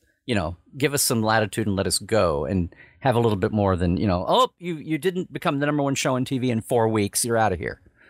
Yeah, that's a really interesting point too about Enterprise and TiVo. Guys, everybody made such a big deal about. I mean, Battlestar, Ron's Battlestar was such a huge hit when it came out, but it was on a cable network, and even though UPN was crippled little doofus UPN, it still had a bigger reach than the Sci-Fi Network. And the ugly little truth is that the last year of Enterprise, which was the year it overlapped with the first year of Galactica, and BSG was such a breakout, critics' darling, fan favorite, all that. There were 1 million more people a week still watching Enterprise than BSG. Yep. But it was the whole perceptual thing of little fish, big pond, big fish, little pond. Yeah. Right. Yeah. There's also an economic argument there. The standards for success for a cable show are different than the standards for success for broadcast, because cable provides a floor to the amount of income that any network gets just by existing and being part of the offerings of any of the cable systems, and so that means that it will always make a certain amount of money for its shows, and broadcast networks don't have anything like that, which means that if you're going to succeed on broadcast, you have to really succeed, whereas a success on cable is easier to achieve, and there's because they've got that floor, that financial floor underneath them, they can afford to let shows find their audience. And again, I think whenever Star Trek has been in that kind of a position, it has flourished. When it has to go head to head with national demographics in one time slot once a week, that's where it doesn't do so well. Well, and that's where I'm hoping our production, the Outer Rim, is going to grab people, because we're going to be strictly on the internet, and the sky's the limit there. The nice thing about de-Trekifying what we were going to do is being able to market our stuff, to be able to monetize what we're doing, and it isn't just going to be coffee cups and T-shirts and baseball caps. There's going to be a whole slew of other things that we can do. We can Blu-ray our work. We can, the sky's the limit there. and that is the ultimate plan, is to get it out there. Now, if someone sees what we're doing and likes it and wants to pick it up, well, bonus. Hey, give us money. Hey, throw it at us. Far be it for you to stand in their way. Well, but the I exactly. don't think you. Is that 6 zeros? Come right on in. But I look at the stories that we have lined up, and the fact that, you know, the first of next year we're building our sets, and the following month we're shooting out that pilot episode, and it's going to blow the walls out. I look at the quality of our scripts, and oh my God, so we're beyond excited. And when we look at the internet market, holy cow, guys! I don't see anything standing in our way at all. So Yeah, we're really what stoked. happened this past year did us a huge favor. When It I really look did. back, it really did us a favor, because it kicked us in the ass at just the right time. What's the tone of Outer Rim? The Outer Rim is kind of outer limits, but strictly in outer space. It's in an entirely different universe from where Star Trek exists, but with a similar kind of ethical compass, except that corporations run the government, and the government is run by the corporations, and the ships are about exploration, but mainly for the acquisition of materials and resources and that sort of thing. But the undertone is that the captains of these vessels would rather be strictly explorers, and they see that there is this avarice among the corporations, and there is this unrest among the captains who would rather be strictly explorers and not be usurping other societies. You've got a small consortium of planets, and there's this unrest boiling just beneath the surface. Yeah. Okay. And, No, I and was we're just hoping, wondering. and we're hoping to, have that all come to a boil at some point. The great thing about what we're able to do is really mirror a little bit of what's going on in the world today with the companies and what many people would call an oligarchy is going on with the companies really running the governments. And what science fiction and Star Trek did so great is hold that mirror up to us and force us to look at ourselves while being entertained. And really, these are the issues and what we want to explore with the 3 shows that make up the Outer Limits, being Brian's show, Sweepers, of which Outer Rift Rim. is Out of Rim. What'd I say? Outer Limits? You said Outer Limits. No, I it's a always mistake say to make. Brian's show with Sweepers, which is Rift, which is we're going to be filming in February. Challenger, which was the retooled Star Trek fan film that we're doing, and another show that we'd always planned from the beginning called Mother, are all going to inhibit this planet, this universe, this oligarchy, and show that underneath tension of, okay, I'm getting a paycheck, but really I don't like what's going on here. What can be done? I'm really looking forward to this. Jim really made a really good transition with a lot of what he likes to call connective tissue. And I think the fans are going to love it out there, and I can't wait for everybody to see it. Now, the one thing we did throw out there that was Star Trek, we were wanting to take Assignment Earth and run with that, kind of pick it up, let's say a year into the series. Right. And consider the idea that, X amount has happened up to this point. And we did and it's out there. You can find it. It's called Assignment Earth. And it's a little vignette called Boredom. And it's just a few minutes of Roberta Lincoln's day in the office. Yeah, And- it's cute. It's good. oh, have you seen it? Have you seen it? I think so. Yeah, I think there can only be one Roberta Lincoln Assignment Earth. Yeah. That's our girl, Sarah Mitiggy. She is awesome, and she's going to be in Rift. We're kind of doing an American Horror Story thing where we can continue to use the same cast in different shows. And What Jim is trying to say is we're poor, we have no money, and we only have like a limited number of volunteers. So we have a limited that's number what of he's saying. really good talent. So what we're doing is recycling them as much as we can. But that's Sarah Mitiggy is Roberta Lincoln, and she just blew the walls out. I thought she was terrific. She And really that was did. just a little taste of what we were going to bring.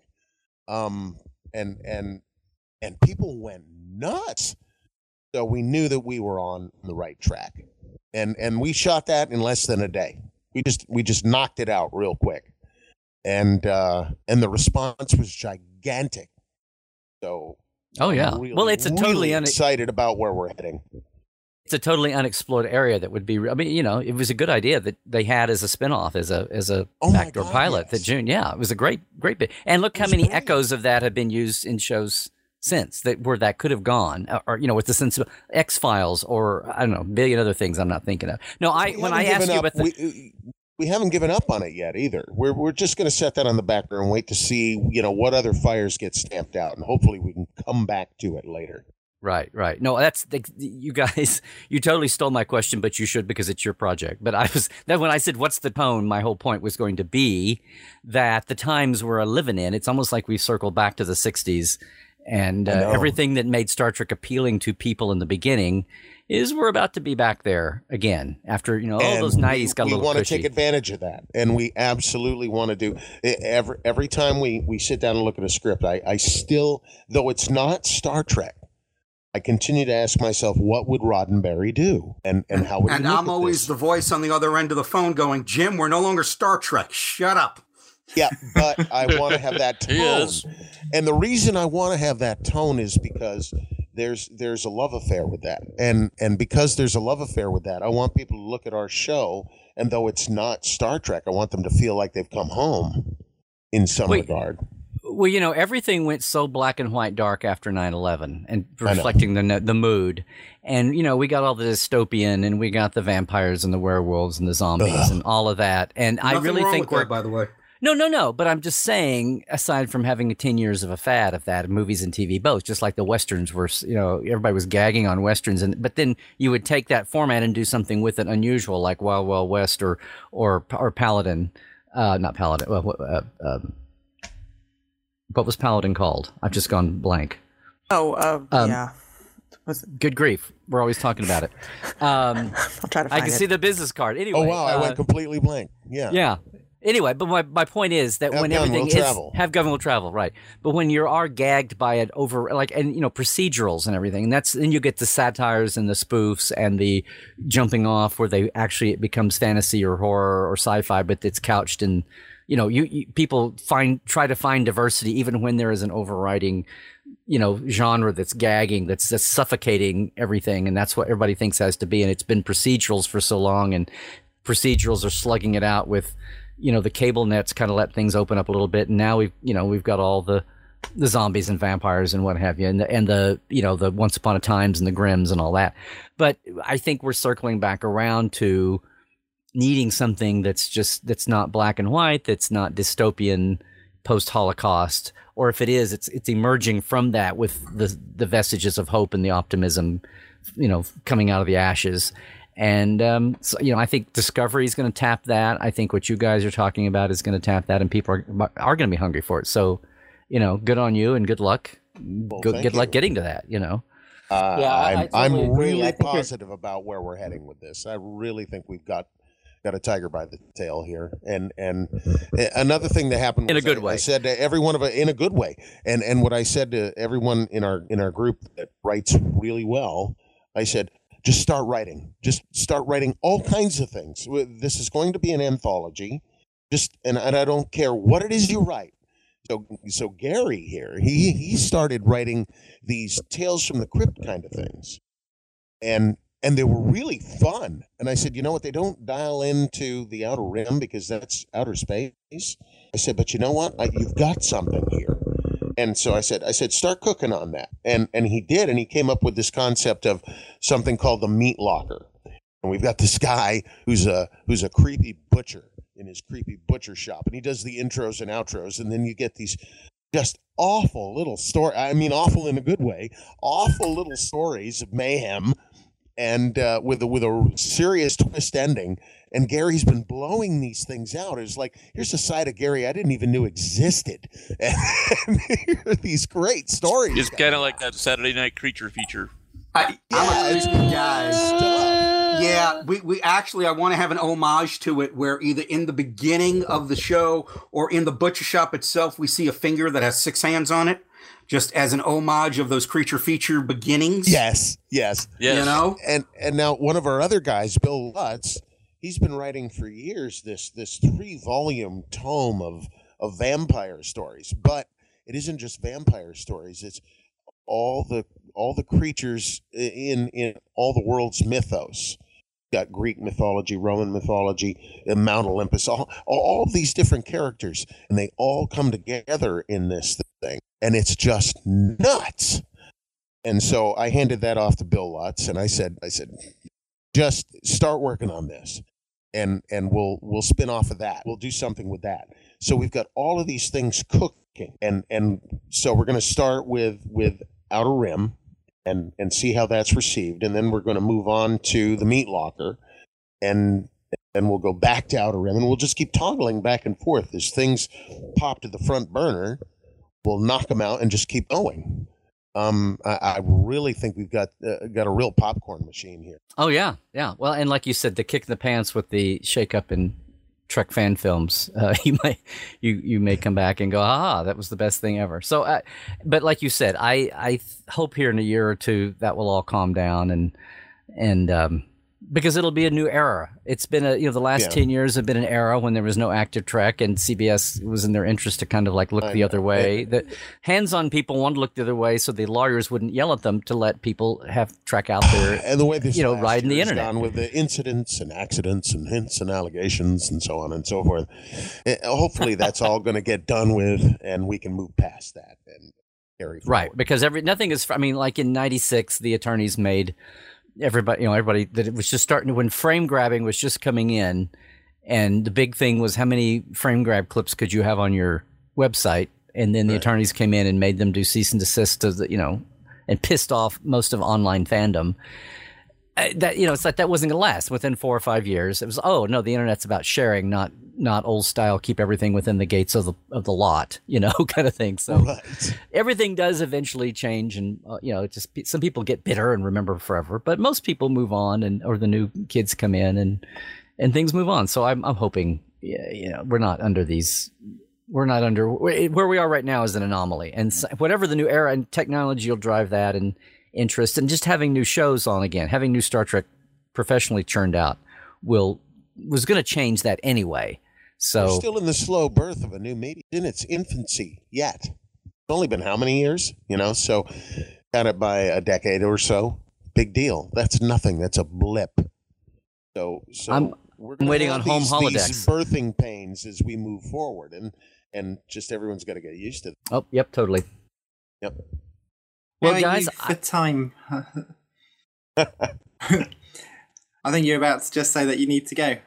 I was going to say, speaking of time, and not in a timey-wimey way, but yeah, I need to move on. But this has been interesting. The topic went down the path I didn't expect to hear, but I'm glad I get caught up on Outer Rim and hearing what's going on with all of that. As always, Larry, a pleasure speaking with you, sir. Yeah, yeah. Where can people find you, and what projects is it you're going to be working on for 2017? Well, I think I dropped a little bit ago. I'm just so glad after about 6 months of delayed birth that my new website is up finally. So it looks like something actually made from this century, like just LarryNemechak.com and all the pages and projects attached to that. But I have a store, and I've had a lot of people ask me that why didn't you do why didn't you do a CD this year of your archival interviews that I've done the last 4 years? And I did an anniversary topic, but I didn't have a site where I could access it. So I just had them live. But there is a volume 5 on Speaker that's set up to be a 50th anniversary homage, because I used the 96 30th anniversary shows, Tribulations and Flashback, my just solo set visit. And I've got, instead of just 4 voices, I have 17 creative voices from Grace Lee and, Ron Moore and the Akutas and everybody on down to a guy who, in Tribulations and DS9, actually worked at Desilu and was working, he was a gaffer when they dumped the Tribbles on Shatner in 67.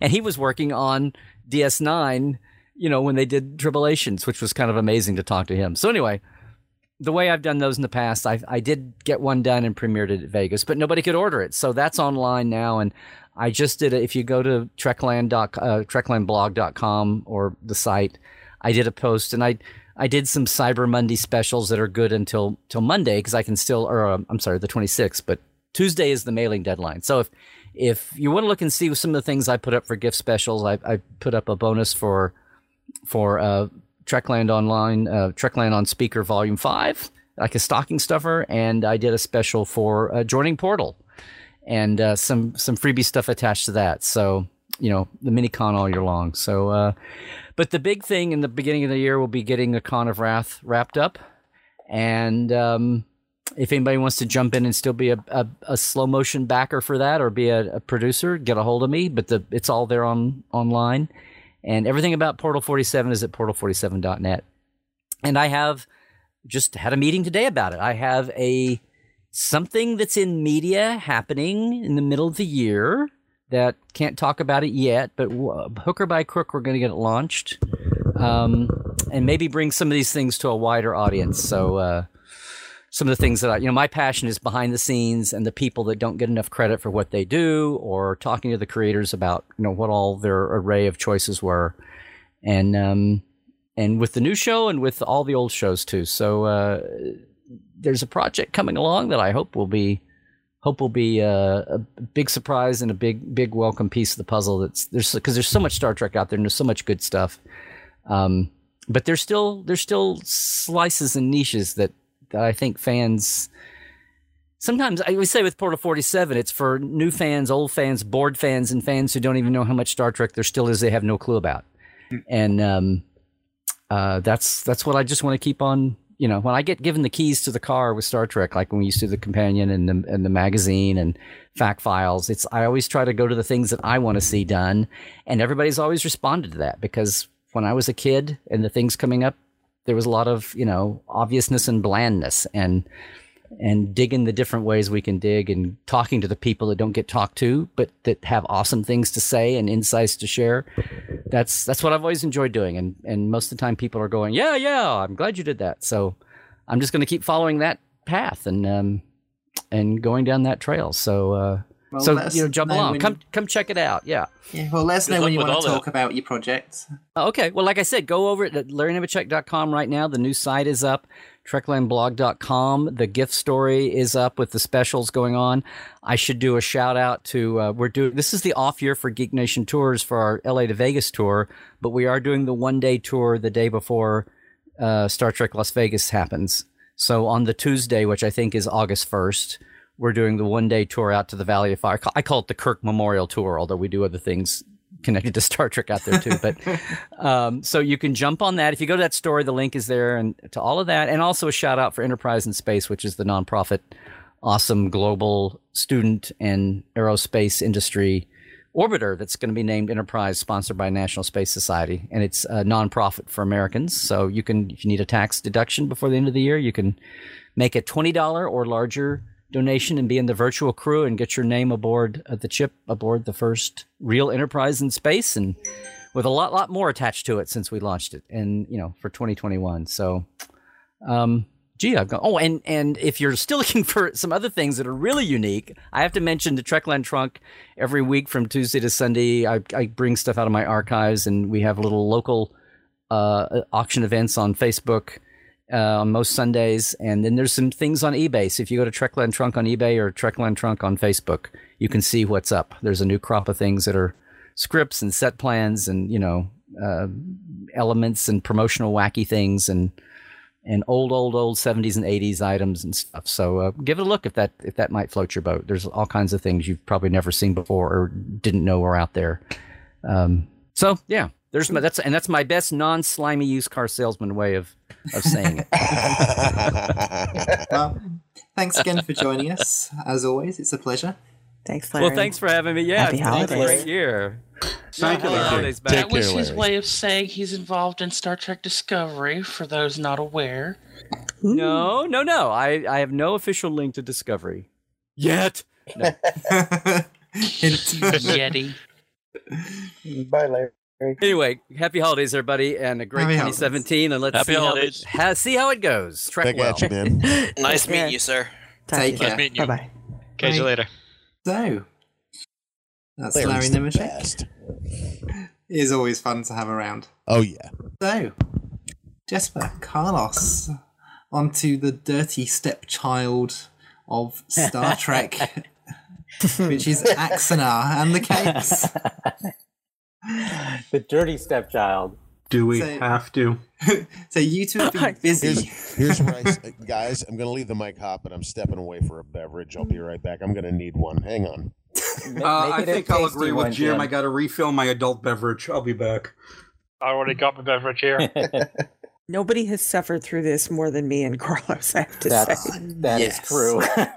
You two have done so much work with this. It's And unbelievable. been harassed so much. Well, you know, that's how you know you're doing your job. So, yeah, what's been going on? Well, we're about to head into some interesting times. We are just about 2.5 months away from the trial, and it's looking increasingly like there's going to be a trial. Which it's been almost a year. We're two weeks away from a year since the lawsuit was filed against Axanar by CBS and Paramount, and back then.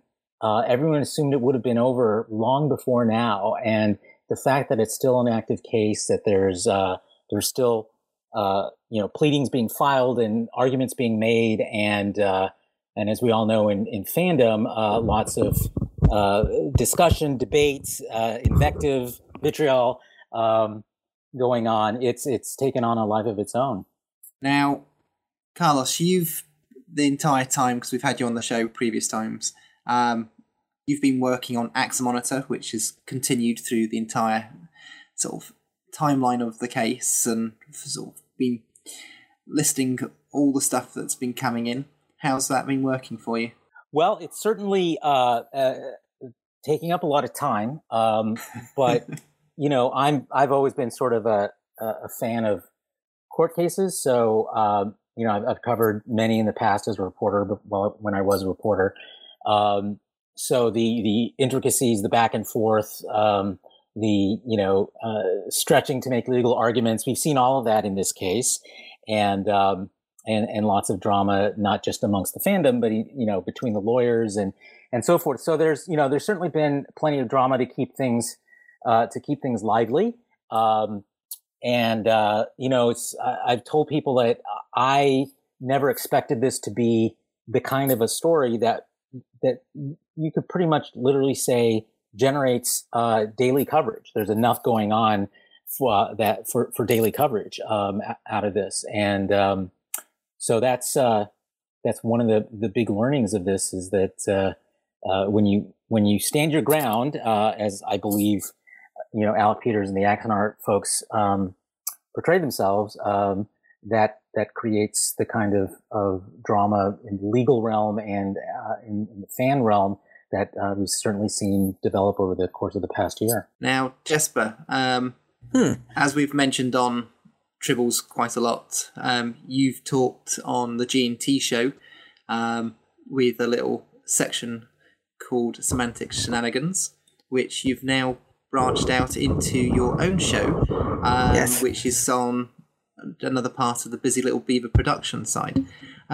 Did you want to tell us about what you've been covering over this last year and a bit about your show? Sure. Basically what I've been trying to do is kind of translate legalese for people, because I know that I was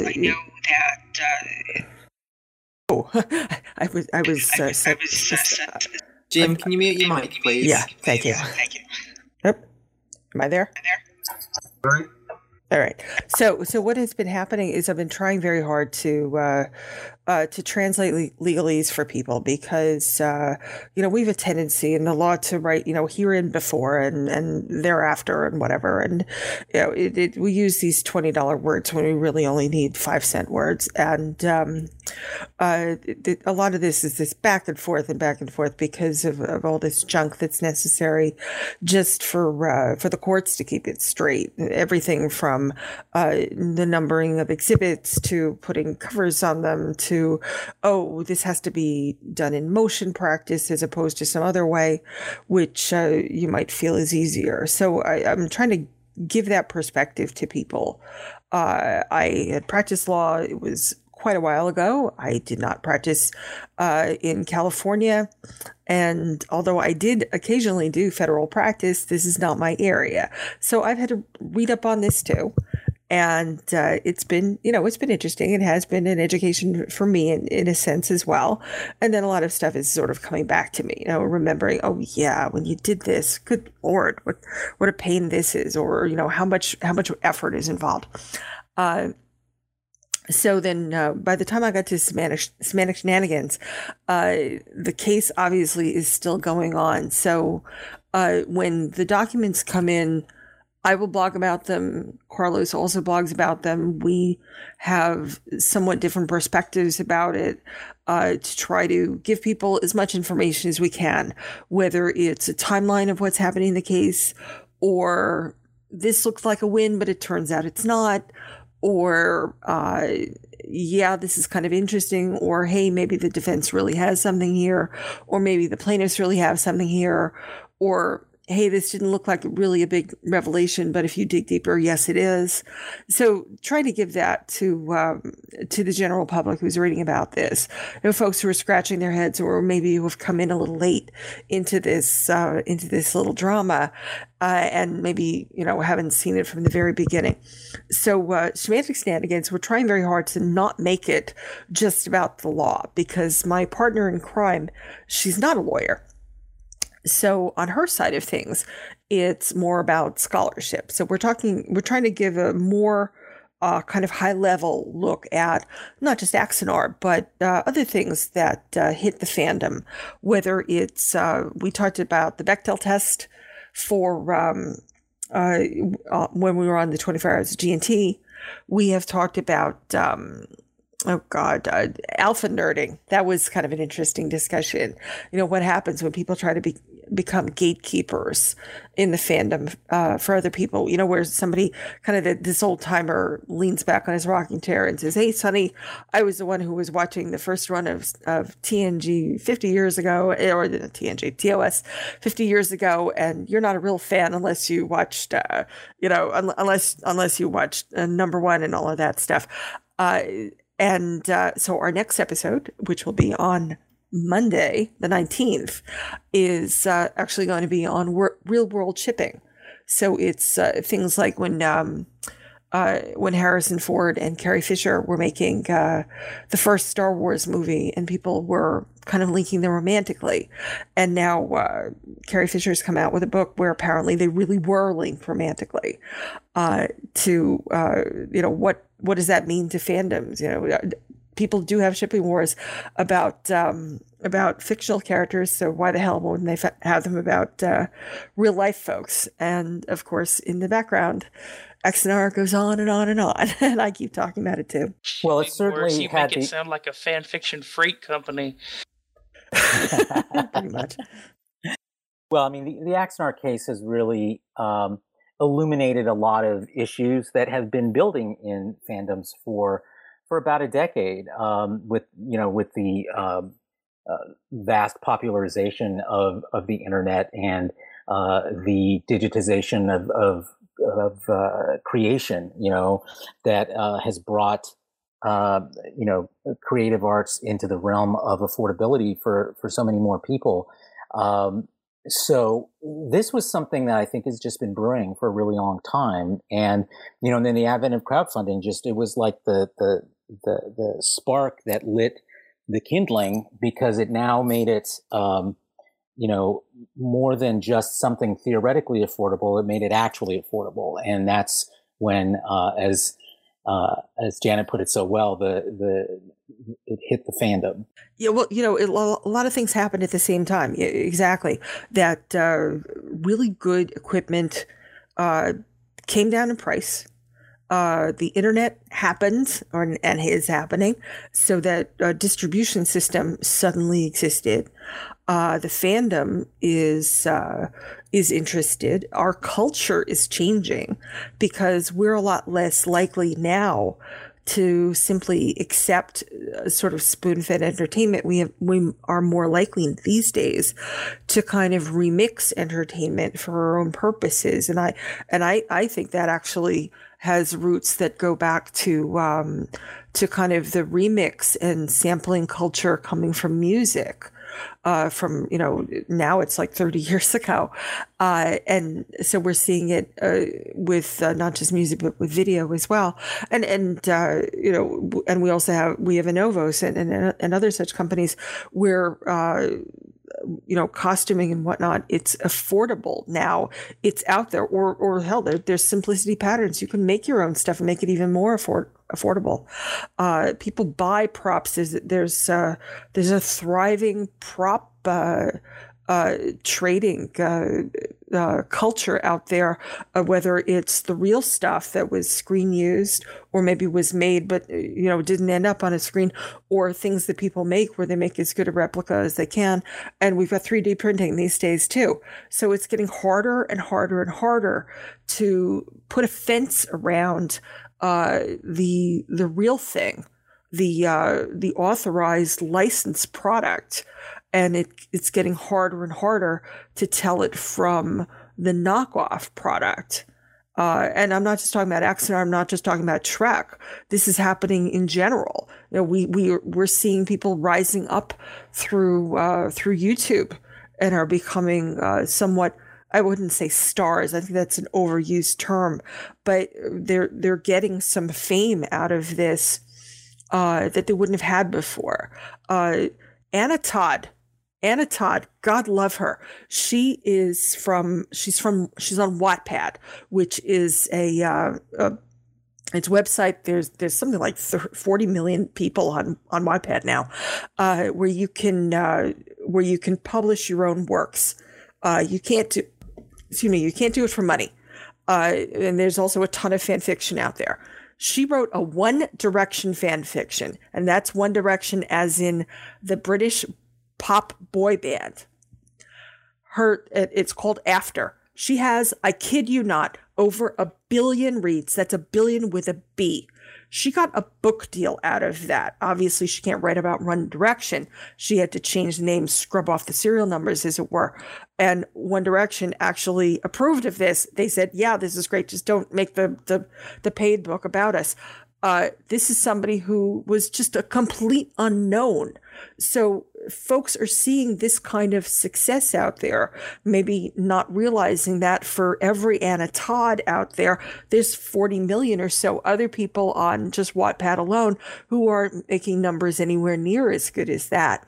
But they think that maybe they can. And or they get together or they've got Photoshop, or they've got Paint, or they've got and I don't mean Microsoft Paint, I mean like Paint and brushes and whatnot, or they've got a video camera, and they feel maybe they can't make it exactly as good as the professionals, but they can make it almost as good. And if they can get an audience and people can be interested in them, then they can get a measure of fame and get their creativity out there.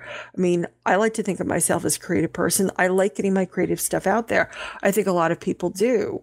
Our culture is changing, and this is a part of it. This is absolutely a byproduct of that. Yeah, for sure.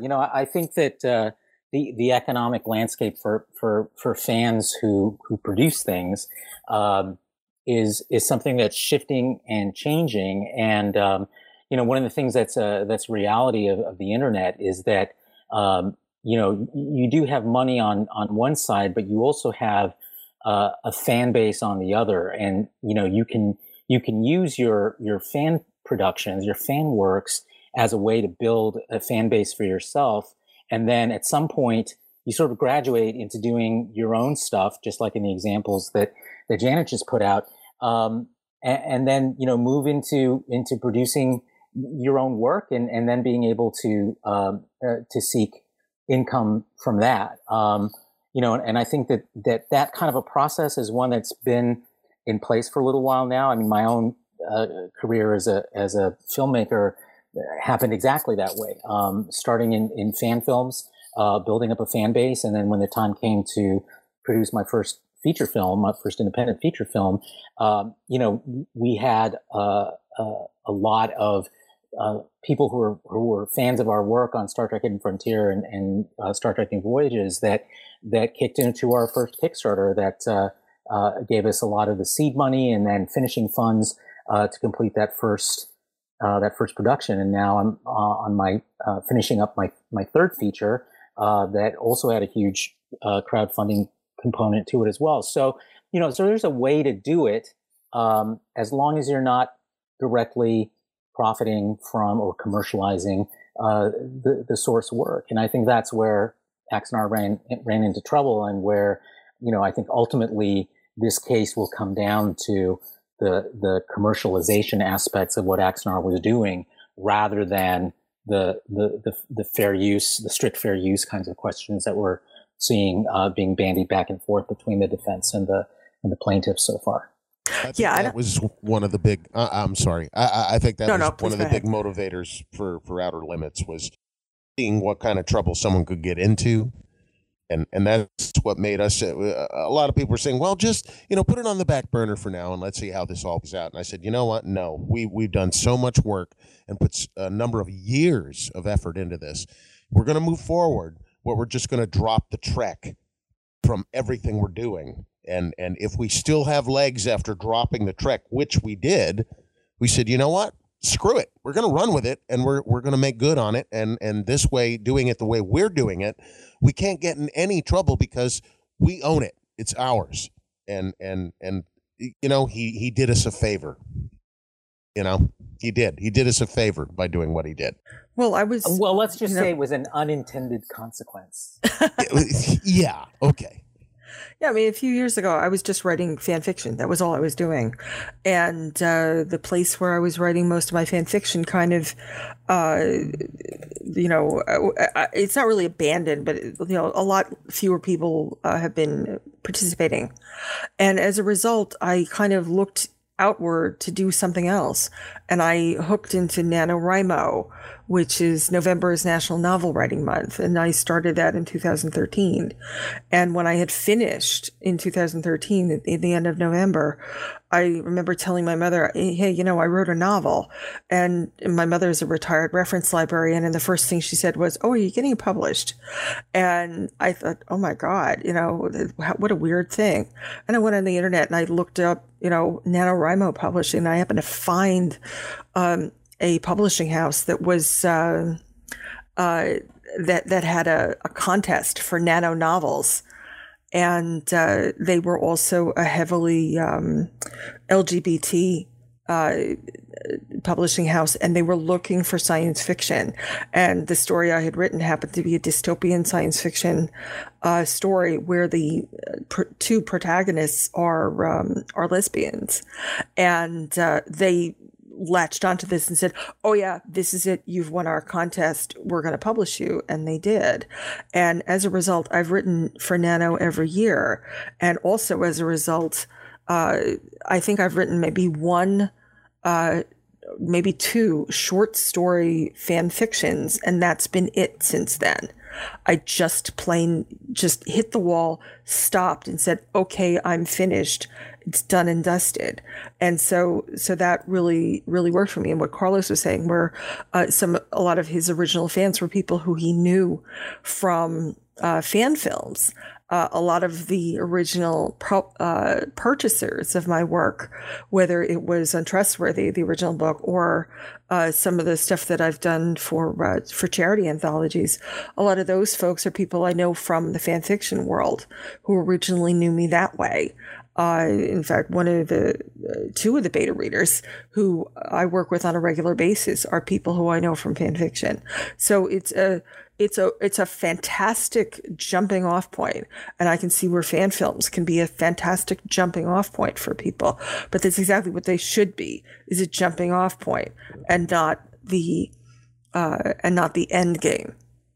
It's kind of funny how it's a large community in some ways and yet a small community in other ways. Yeah, I mean, it's that's exactly right. I mean, there's a line, and you need to stay on one side or the other.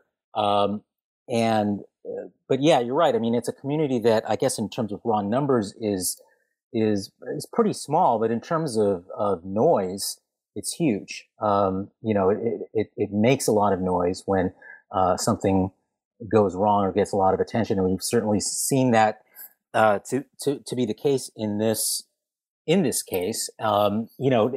Because it's such a media friendly kind of lawsuit, because on its surface it looks like your classic David and Goliath, evil corporation versus plucky fans.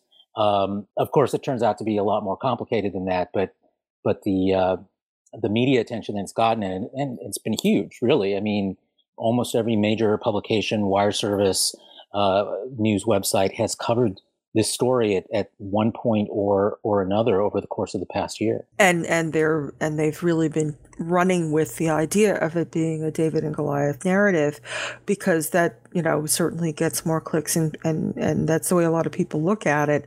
Speaking of NaNoWriMo, I had to explain to people in the Facebook NaNoWriMo group, actually other people had started, so I sort of chimed in, because they were throwing the term fair use out around as if it was, as if they understood it, basically.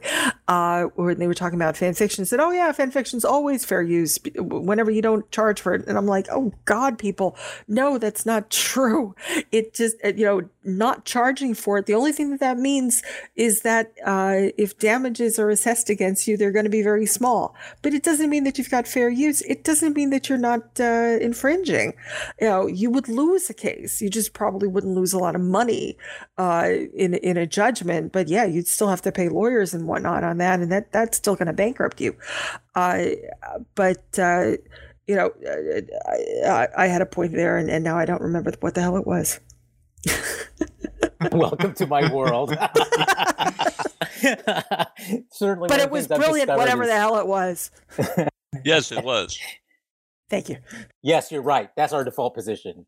Janet is right. I thought that was the rule. It is.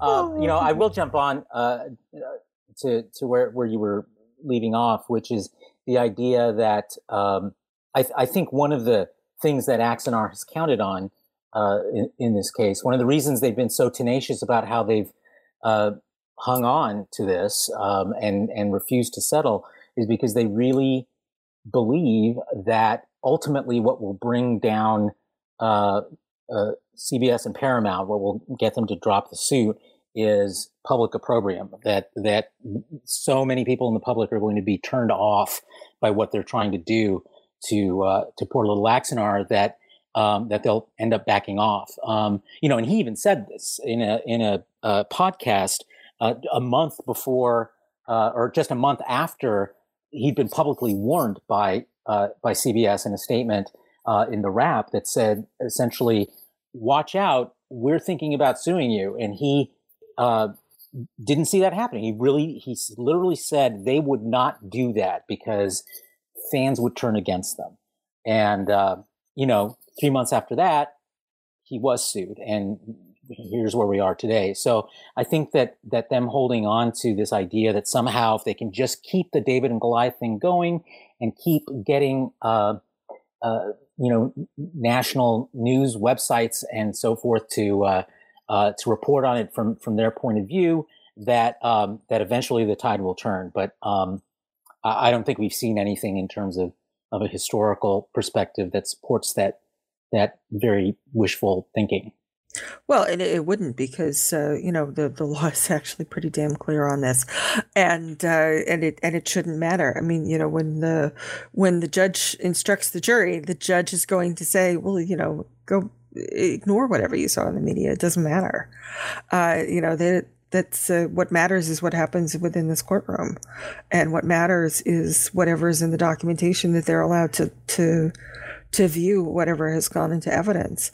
But other than that, well, forget it. It's yes, you bring in your own experience, you bring in your own knowledge, your own culture. You can't avoid having that, because if we did avoid having that, then we wouldn't have people on juries. Everything would be decided by a computer. So there's a human perspective, but at the same time, they're told to ignore things like that. They're told to look beyond it and say, well, yes, these are large corporations, but at the same time, they've still got they've still got rights in this matter. I mean, I've had to talk to people who said, well, but it's CBS and Paramount, it's big corporations and whatnot, and they shouldn't have the rights to this, and they shouldn't have it for so long. Well, I'm kind of with you in the sense of, copyright shouldn't go on, and probably shouldn't go on as long as it does. It goes on a very, very long time these days. But in terms of copyright not having value, just because it ends up in the hands of a large corporation, I beg to differ. My copyright in my own works has a value. It can be sold, and if I sell it to Carlos, then it's, he can pay for it and for whatever he pays for it. And if he sells it to a corporation, then he can get value for it as well. Or if I sell it directly to a corporation and I bypass him completely, there's still a value to it, because, there's a value to anything that can be sold, right? And just because it gets sold to a large corporation doesn't mean that it stops having value.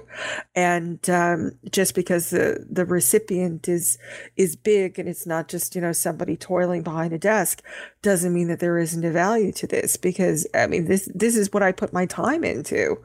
It's the same thing with patents. My father is a patent holder several times over.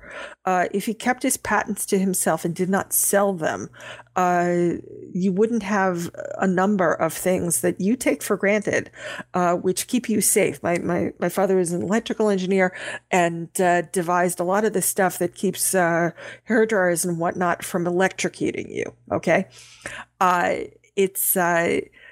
there's a value to his patents. There's a value to his work. Just because it's been purchased by a large corporation doesn't mean that it lost its value. And in fact, it increased its value significantly, because now those items can be produced.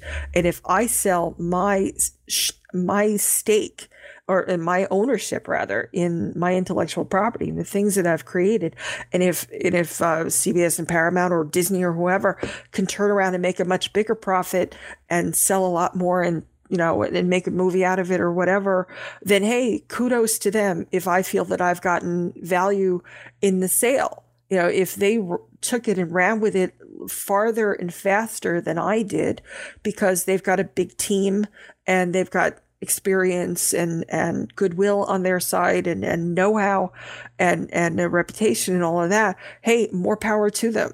This is, if they purchased it, if they bought it, then they own it.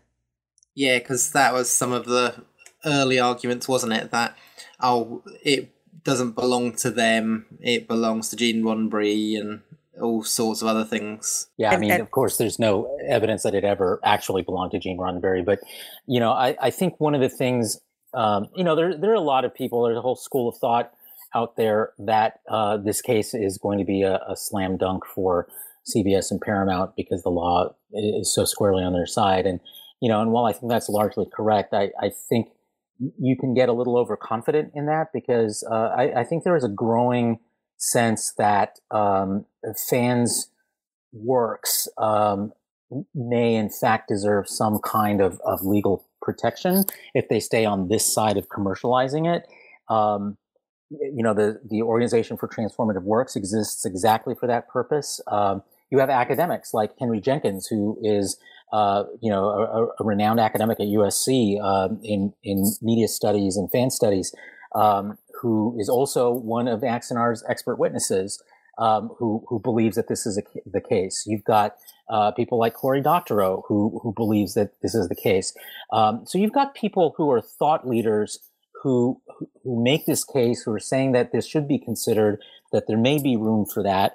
And, part of me was wishing that the defense in this case would make that case.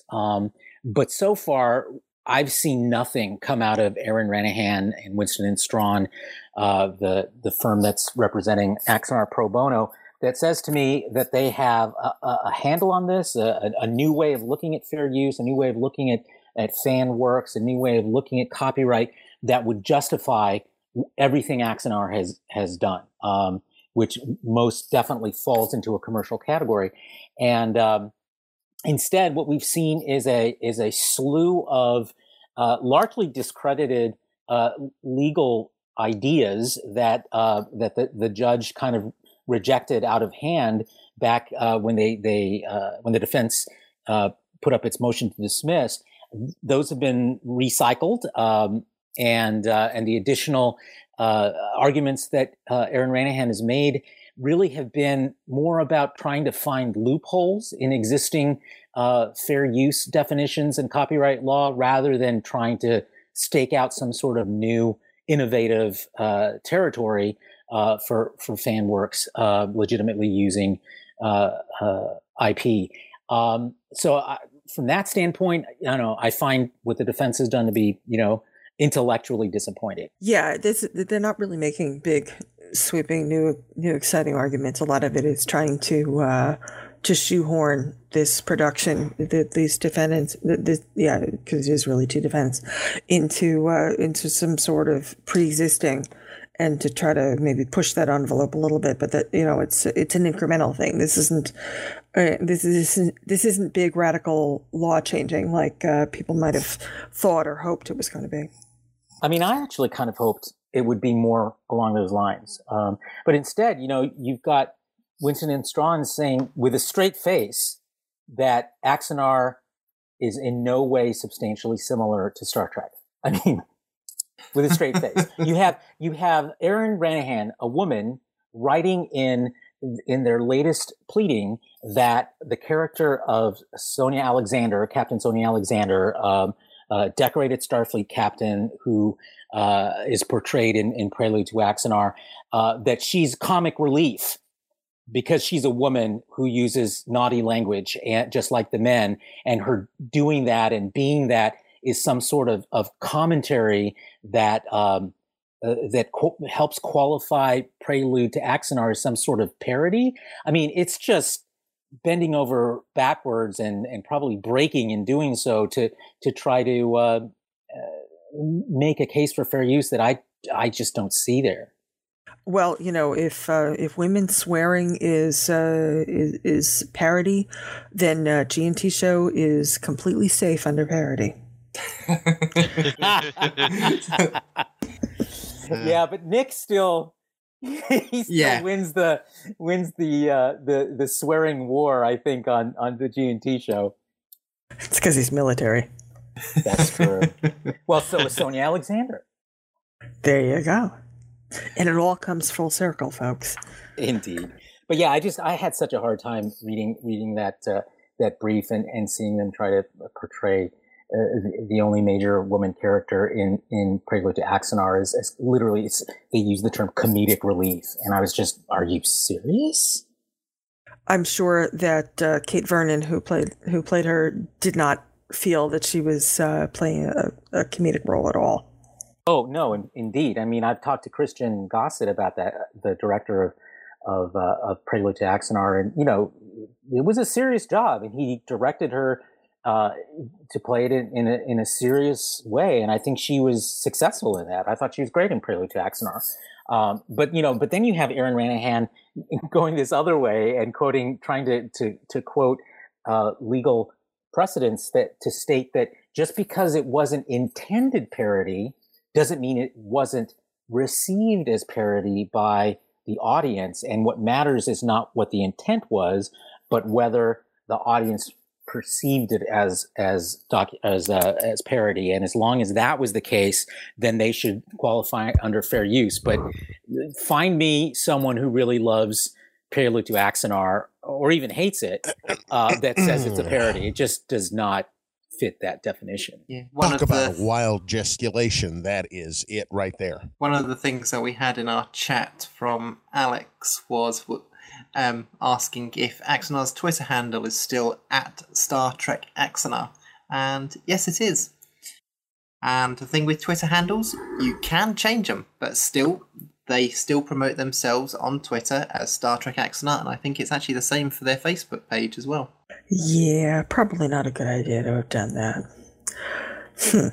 Well, yeah, I mean, if you're claiming that even if it's not intended as parody, but it's received as parody, that seems. I mean, the best example of that I can even think of right now is the last third or so of the movie The Producers, where they're trying to write the worst play ever so that it'll fail, so that they don't have to pay their backers, and instead they're in the play, and the play becomes a rousing success because it's just so horrible people find it funny. That's a whole other matter. That's not what happened here. And yes, parody doesn't have to be funny, but I'm sure that nobody who was watching Prelude looked at that and said, "Oh yeah, that's a parody." I don't think anybody thought that. In fact, I think the vast majority of the people who watched Prelude and who liked it felt that it was true Trek, quote unquote. It's the vision. This is the standard, passing the torch, yada yada yada. And even the folks who didn't like it probably looked at it and said, this is as good and faithful and slavish an imitation as we're going to find. I watched it, and the word parody never entered my mind. Nor would it.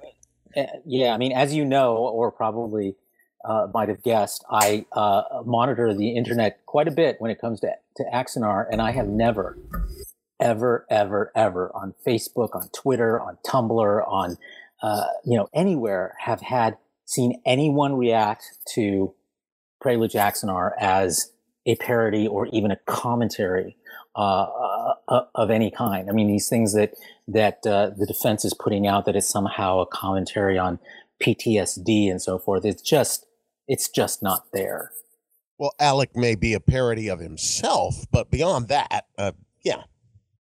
Well, one interesting theory about that I just read this week was them saying that just the very existence of Prelude as a means of showing that fans can make Star Trek just as good as the studios, but for a lot less money, that is the intended commentary of Prelude to Axonar and Axonar, and so they should qualify for fair use on that basis. Which is, what? Yeah, I that was my reaction as well. It's like, so you're basically saying that infringement is its own kind of commentary and therefore fair use. I mean, it's a very tortured legal argument. So proof of concept means I could rip anybody off. Yeah, because the commentary you're making is that you can prove that you can rip them off. According to that bizarre corollary. Yeah. That's a whole level of stupid I don't want to get to. Yeah, I know. It's I mean, that is stretching things out to a point where you're on the event horizon of a black hole at that point. They are drinking the Tranya. Drinking the Tranya. Yeah, and they're not even drinking it; they're mainlining at this point. Yeah, and I don't think it's these arguments are going to hold any water with this judge. God, no. He's a pretty no nonsense guy, and I think it's significant that he decided just this week to cancel the hearing that was scheduled for this coming Monday on the summary judgment motions that have been submitted by both sides. He's known for this. I mean, he did it with the motion to dismiss as well. He's like, I've seen enough, I've read enough from both sides to make my decision, and I'll let you know what my decision is. In that instance, he came down quite squarely on the side of the plaintiffs in terms of allowing the legal case to continue, but also, issuing a bit of a smackdown on the defense lawyers for, trying to use case law in ways that it was not intended to be used, and, not exactly misquoting cases, but certainly, trying to shine a light on them that cast the wrong kind of shadow. it's quite possible that the same thing will happen here, just because of the fact that so many of the arguments we saw in that motion to dismiss have been recycled in their motion for summary judgment. So I'm not going to go so far as to predict that the judge will issue a summary judgment for one side or the other, because I think that a lot of people have been looking at this recent set of court filings by both sides and trying to assess the strength of each side's case based on the evidence that's come out in those to accompany those motions.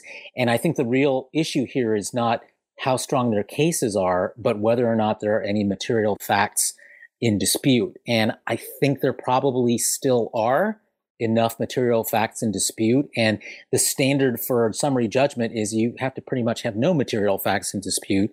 And only in that instance can a judge go ahead and make a ruling on the law. And my guess is that neither side has completely made its case that the facts they're alleging are totally without dispute. Yeah, and I think that's I think that's the most, particularly for defense, that they can hope for, is to have it denied so that liability still has to be on the table, because if plaintiffs had won. It hasn't happened yet, so we don't really know. But if plaintiffs do win their motion is actually for partial summary judgment. So they're really only doing it on the liability side. They're not doing it on damages. It would still have to be a trial, would still have to go to jury. But at that point, the jury would be told, yeah, they're already, they've got to pay. The question is how much. And the jury could come back and say, well, just give them a plug nickel. That can happen too. But I think that I think that the only two possible outcomes are either both motions fail, or plaintiffs win on partial. But I think that it's a lot less likely that plaintiffs are going to win on partial. I think we're gonna see that this has been a lot of sound and fury. So you said that the trial is due to start, if I recall correctly, at the end of January? Yes, January 31st. Yep. So if it does go to trial, how long could people expect that to go on for? Well, the estimate that both sides made in their scheduling conference back in May, I believe, with the judge, was that the trial would go for 10 to 15 days. And I assume, Janet, that includes voir dire, the selection of the jury. Or is that just for arguments? I'm sorry. Say that again, please. Well, I'm just wondering if the 10 to 15 day estimate that they gave the judge includes the jury selection process, or if that's on top of jury selection. I don't know. I'm going to have to look into how they pick juries out there, to be honest with you.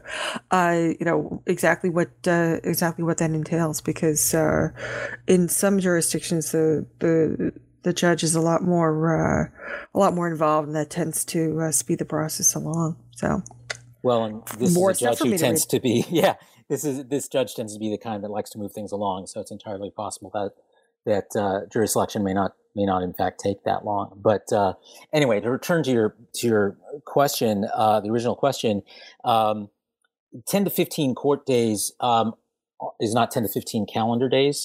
In California's Central District, U.S. District Court there, they only hold trials on Tuesday through Friday. So it's only 4 court days in a week.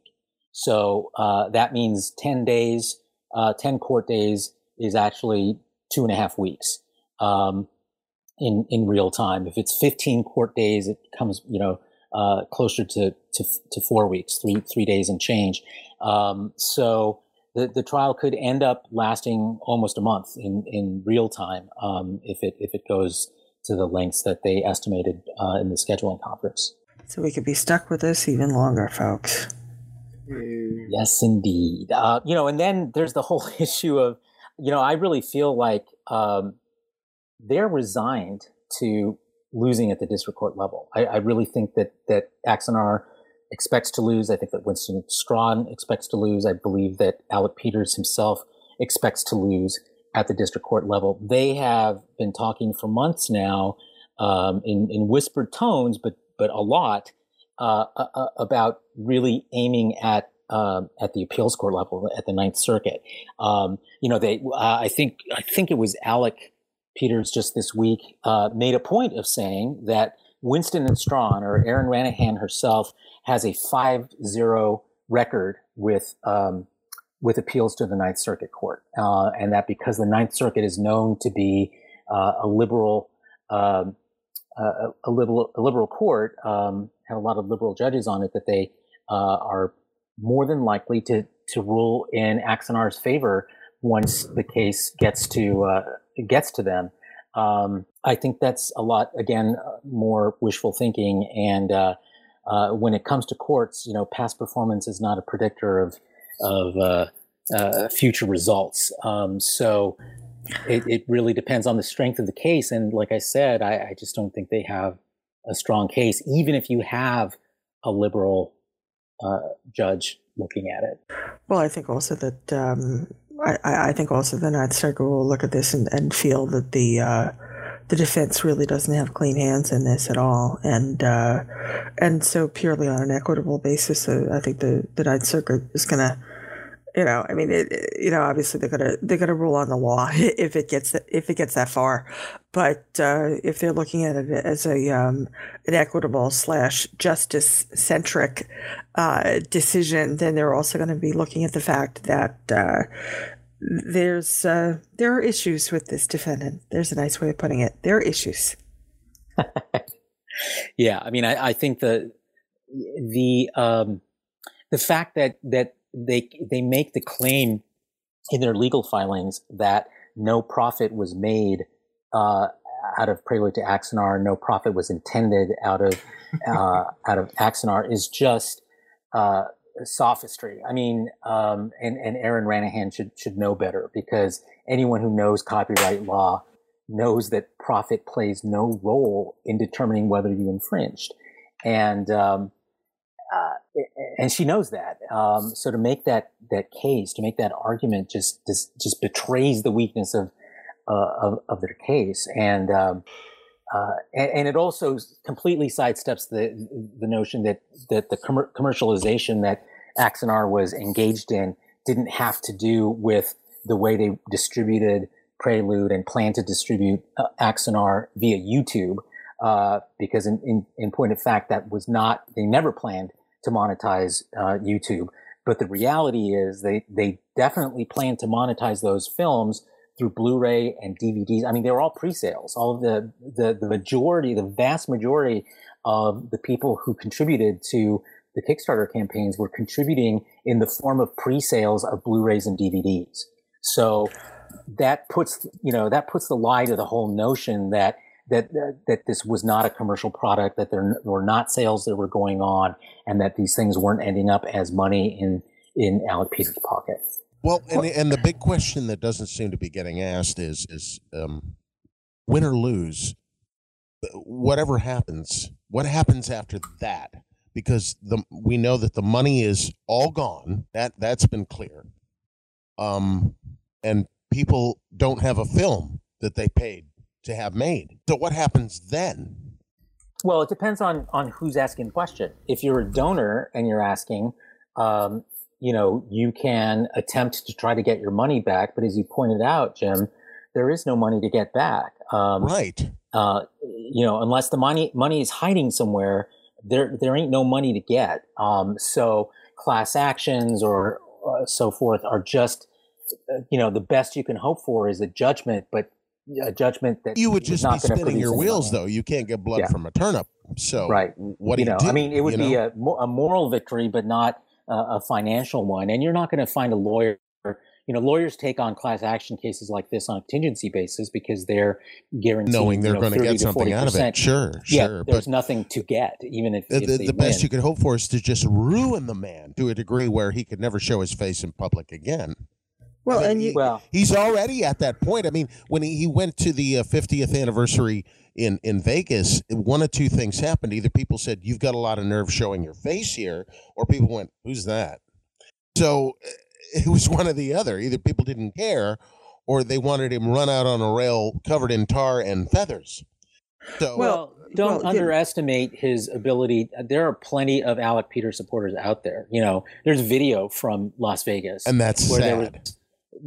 Yeah, but it's still I feel the reality. for those people. It still exists. Yeah, if you want to live in a pocket universe where people, believe you, Alec Peters, are the keeper of the faith, the fact that you're persecuted and prosecuted only accentuates how much of the faith you're keeping. So, it's something that it can continue for a long, long, long, long time for a number of people. One thing to keep in mind also is that while we're being told that the money is gone, and while there's talk about the money being gone, the money isn't necessarily 100% gone, first off.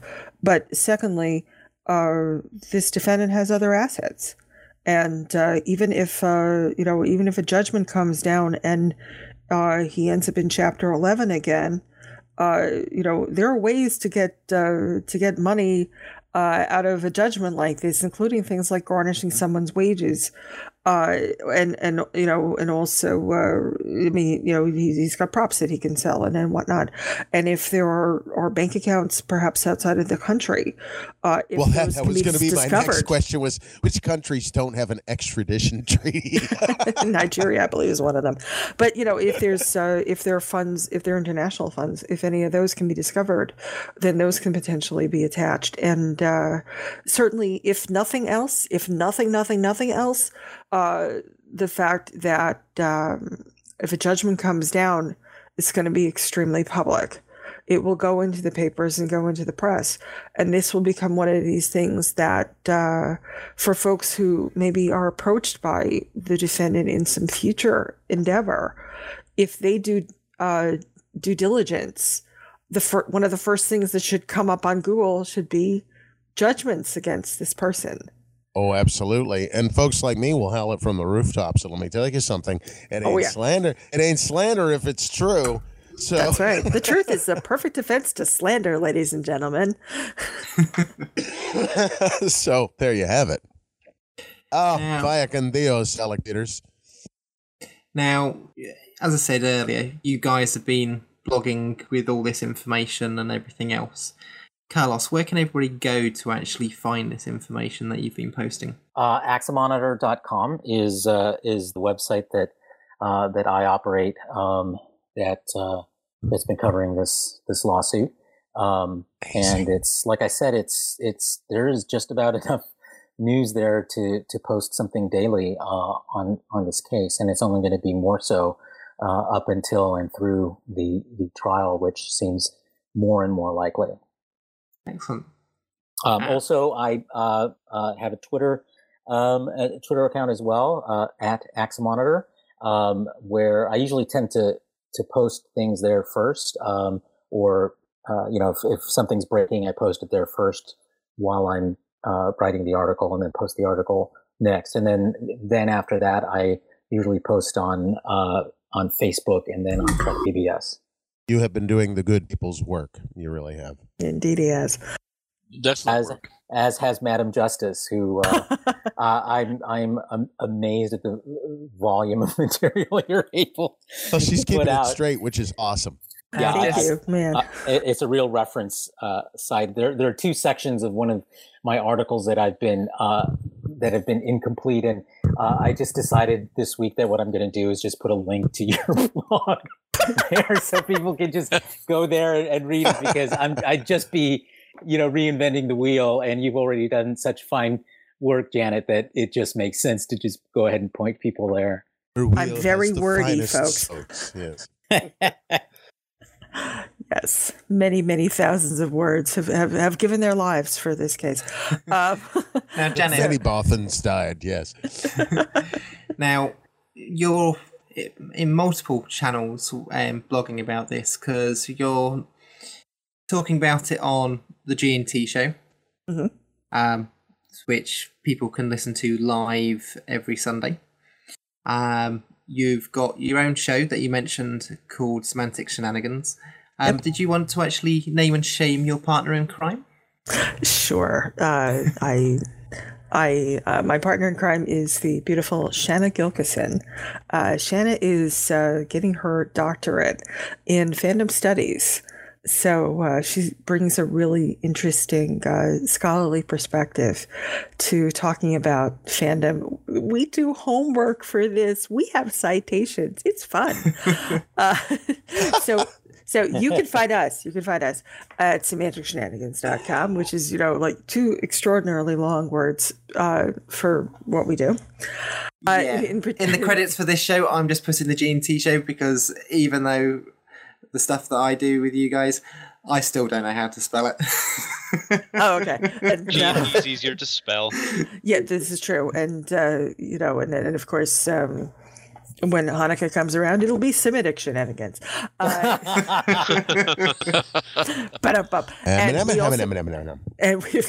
we also have a Twitter stream, which is the 2 shenanigans. That's number 2, for both of us.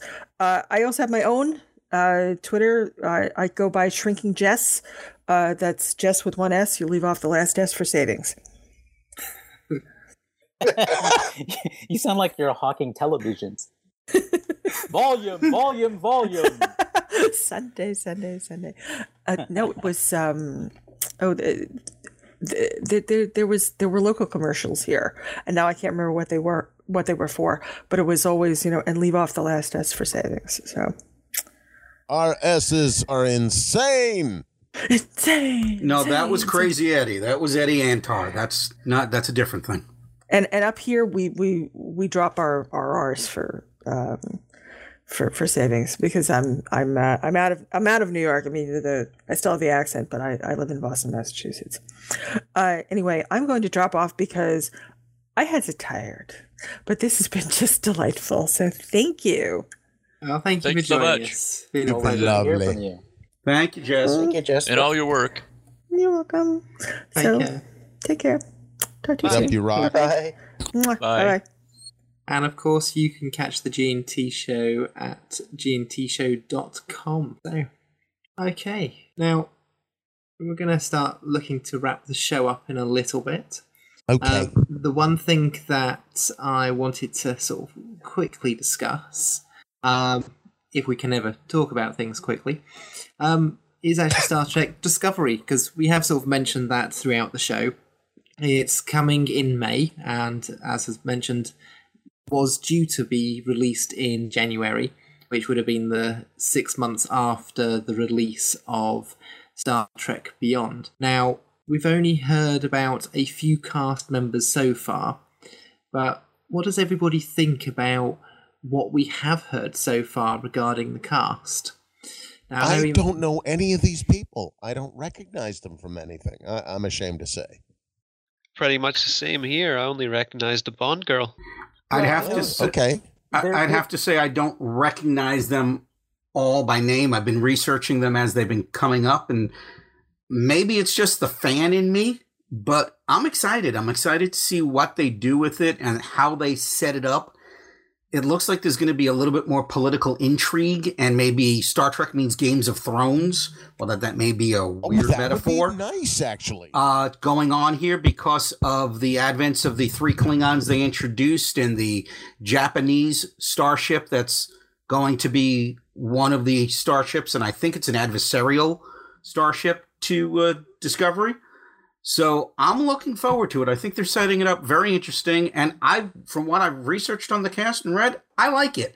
However, this could be the fans speaking. Your mileage may vary.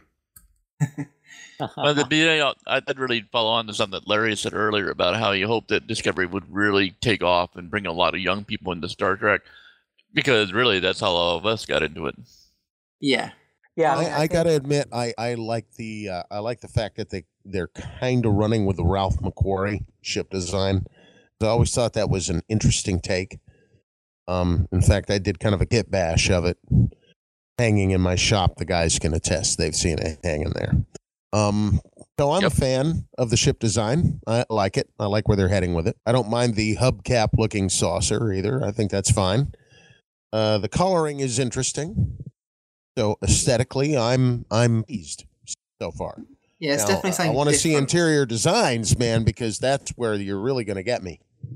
Okay, now am I crazy, or am I the only one that looks at that ship design and I see the Star Trek patch? I don't know the official word for what that chevron. Chevron, thank you. It's 11:13. We've been on here for 5 hours. My brain is mush. Am I the only one who sees the Star Trek chevron in the body of that ship? Uh-huh. Well, to answer your first question, yes, you are crazy. But no, I hadn't actually noticed. But it doesn't mean you're And you may wrong. be the only one, too. Who's seen that? But that's a quick study. But no, I hadn't noticed any chevron personally. You don't think it looks like the Vulcan Idic symbol, Midnight? Yes. I'd say it looks more like that. But yeah, but we do know from what's been released that the ship has actually gone through some changes to what we're going to see. I think one of the things that they had mentioned that has definitely changed is the nacelles. So yeah, it'll be interesting to see something else. Isn't this supposed to be pre-Constitution class though? Yes. Yeah. Yes. Okay then. So I'm game. Now we were talking about. I really like the way that the ship looks from the front. When you get down to the back, it's a little bit different, but that's okay. But I really Doesn't like bother the way me that at looks. all. Yeah, Doesn't bother I really me like at the way all. it looks in the front, though. I think it's an interesting, fresh design. I'd like to see it, moving. Well, the thing really is, moving. A lot of people going, "Oh, I hate it," and it's just like it's like anything that's new like that, that's different. You instantly think, "I prefer the original," sort of thing. But like with most things, you get used to it. It's like saying you don't like to eat. You eat it enough, you like it. It's they're closed-minded moof milkers. Give 'em time. Well, remember when TNG first came out, there were people screaming about the design of that ship. Oh, and yeah. now In that fact, ship it took is me- beloved. It took me a long time to get around to liking the Galaxy class. I just thought it was top heavy and ungainly, and I think, frankly, the Ralph McQuarrie design is also ungainly. I think that the Discovery we've seen in that test footage is actually a sort of better proportioned than the Ralph McQuarrie design, which was, its proportions were just all out of whack. But the saucer is more in proportion I love the to the saucer. rest of the Yeah, I mean, vessel, I love the saucer on the Discovery. Yeah, and that's what I mean by liking the front view. Saucer is great. Yeah. Yeah. So they'll continue to refine it, and I think we'll. I'm pretty optimistic about it, and I think the naysayers. It'll be just like, there are people who hated Voyager, there are people who hated the NX-01, there are people who hated the Galaxy class, there are people who hated the Defiance. I mean, there are always going to be people who hate the designs, and then because they're new. But eventually, you get used to them. You begin to see what is unique about them that gives them their own character. And also, I think the idea that that the ship is a character is something I hope continues to get some traction in Discovery. I feel like that's something that was, and I'm not a hater of the Kelvin universe stories, but one of the things that I really don't like about it is how basically the Enterprise gets trashed in every single movie. Yes, and it's heartbreaking because we're supposed to love this ship, but it keeps just getting crashed. But didn't they do that? She's the Didn't they do abused that housewife in- of the Federation. In the original movies, it got to point of a running joke that the Enterprise just got blown up or crashed in every one of the TOS films and TNG films as well. That's not true. The original Enterprise was refit in motion picture, and it wasn't destroyed until Star Trek 3. 4 gave us the Enterprise A, and that survived all the way through the end of its life until the B came online. So the B was not destroyed, and the C was, but we only saw it once anyway. And and the D happened after 7 years of a show. So I don't think we're looking at the same kind of every time in every movie the ship gets destroyed thing in the past that we have seen in the Kelvin films. Is you Well, yeah, say and the about bee wasn't so much destroyed as it was just damaged. Yeah, I mean, it was it just went into into the Nexus storm or whatever. But The Nexus took a bite out of it. Yeah, but it wasn't destroyed by any means, and we've seen the ship severely damaged in plenty of episodes. Things you talk about how the ship is a character and how it's always getting damaged and things like that, but then you can say the same about the crew. Because the same thing happens even when it comes to, like we've seen, the ships blowing up. You even get that with characters within Star Trek where they'll die and there's some way that they're brought back, sort of thing. So it's not like this is something that just happens to the ship. So I'm not as negative when it comes to the ships being sort of like completely destroyed even. Because, yeah, this is what we see in not just the character of crew, but the ships as well. So it's not, as I said, it's not something that's new. I have to say, within the Kelvin timeline in those stories and stuff, the characters within that are running around on the Enterprise ship never treat the ship as anything more than just a vehicle or an item or an object. They've never given it any kind of emotional attachment to it or anything like that, like they did in this TV series and in the other movies for TNG and STO or in original series and stuff like that. And I think that's what they were missing in the Kelvin universe. Yeah, I mean, they had such an emphasis on action that you never got a chance to feel like this ship was anyone's home. Right. Which you did in every other series and movies. You got a sense that they developed an emotional connection to this vessel in the way that you develop one to the building that is your home. And the fact that these movies come out every 2, 3, 4 years, it just didn't give time for something like that to happen. So for people who've argued that Star Trek lives best as a TV series, this is one of the reasons why I think that's true, because you allow not just the characters but the audience to develop an emotional connection to the ship that symbolizes your emotional connection to the show and to each of the characters. Agree. And that's why I think eventually, if they do everything right or even most things right on Discovery, we can see that rediscovered. Yeah, because one of the issues with film is the fact that you can only fit so much within sort of a couple of hours, because that's all you get, and that's all you get for 2 or so years. Whereas with TV, you've literally got sort of anywhere between 10 and 20 hours, depending on how many episodes there is per season. And then you get another set of that in the next year. So even if you've got, like, I think it's the 13 episodes, isn't it, that they're doing per series for Discovery, that by 2 years, you've had 26 hours worth compared to 2, which makes a huge difference when it comes to getting to know characters, ships, and everything else to do with that universe. Right. Now, correct me if I'm wrong, but I know I read somewhere that the plot was going to focus more on the first officer not so much on the captain.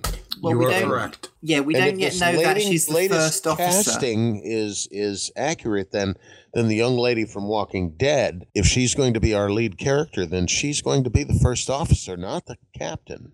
Yeah, that's correct. I'm probably going to say her name wrong. It's Sonika Martin Green.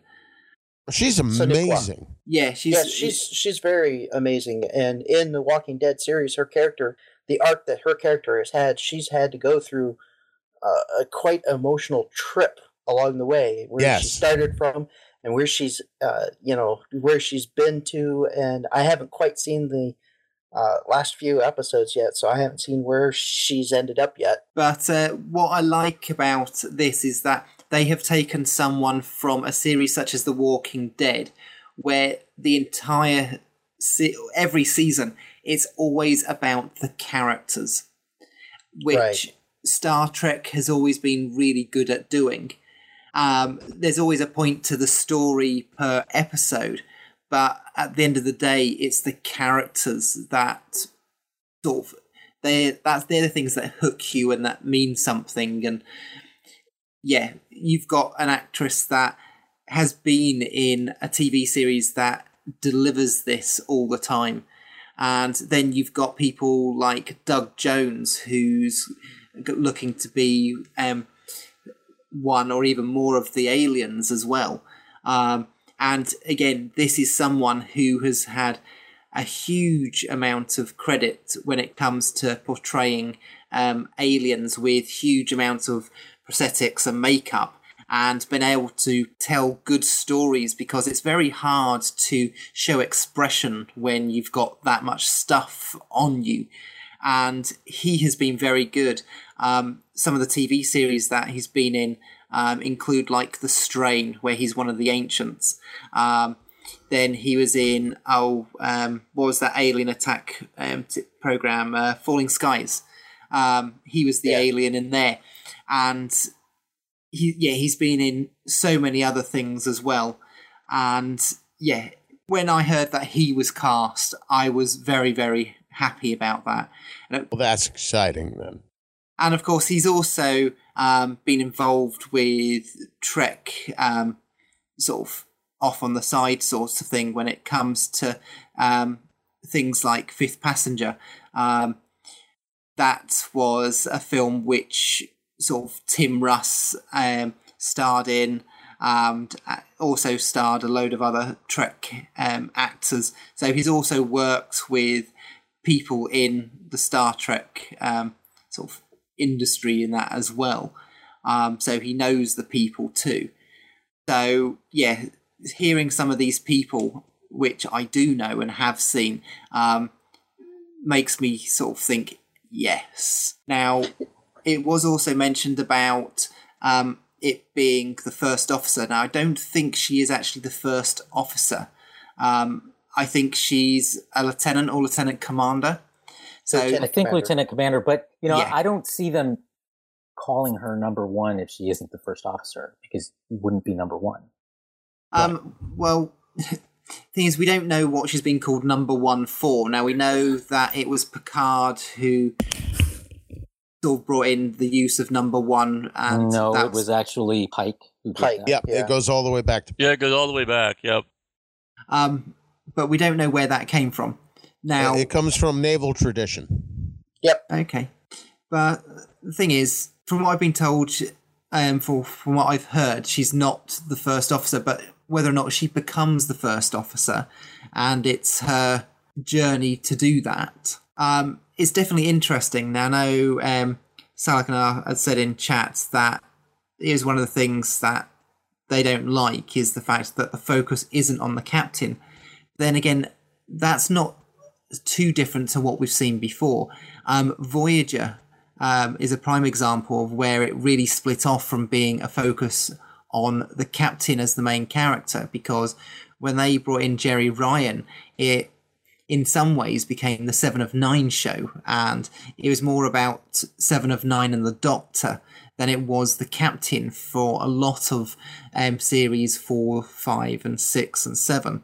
Really, I never saw it that way. I saw the introduction of Jerry Ryan as more of an indictment of the rest of the supporting cast, but not Janeway herself, because the relationship between Janeway and 7 of 9, I think, is really the center of the show in those final seasons. And yeah, the Doctor is important, but as well as a supporting character. But I think that it was the relationship between 7 and Janeway that became the center of the show. Definitely. It was a mother-daughter, older sister, younger sister. Sort of but it wasn't all about the captain, because when you'd got the original series, it was about, in a way, the two. It was Spock and it was Kirk. And for a little bit, sort of Bones as well. Then you'd got The Next Generation, where it was more about Picard, and in a little bit it was Riker.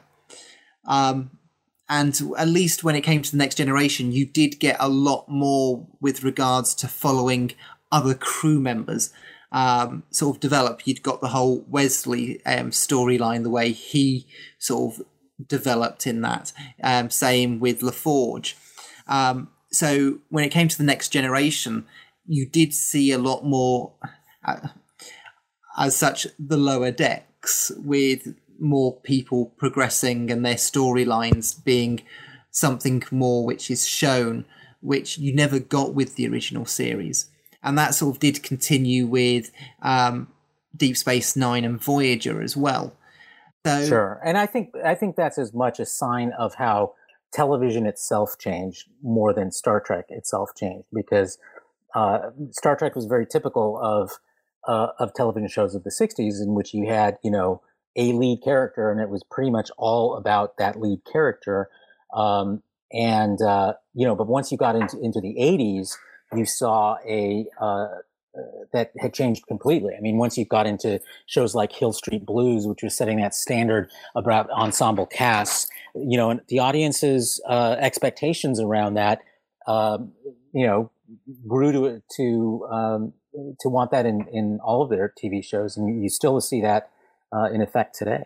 Well, Star Trek, and here's a horrible analogy, has always been the canary in a coal mine, sort of. It would be that barometer of what is acceptable.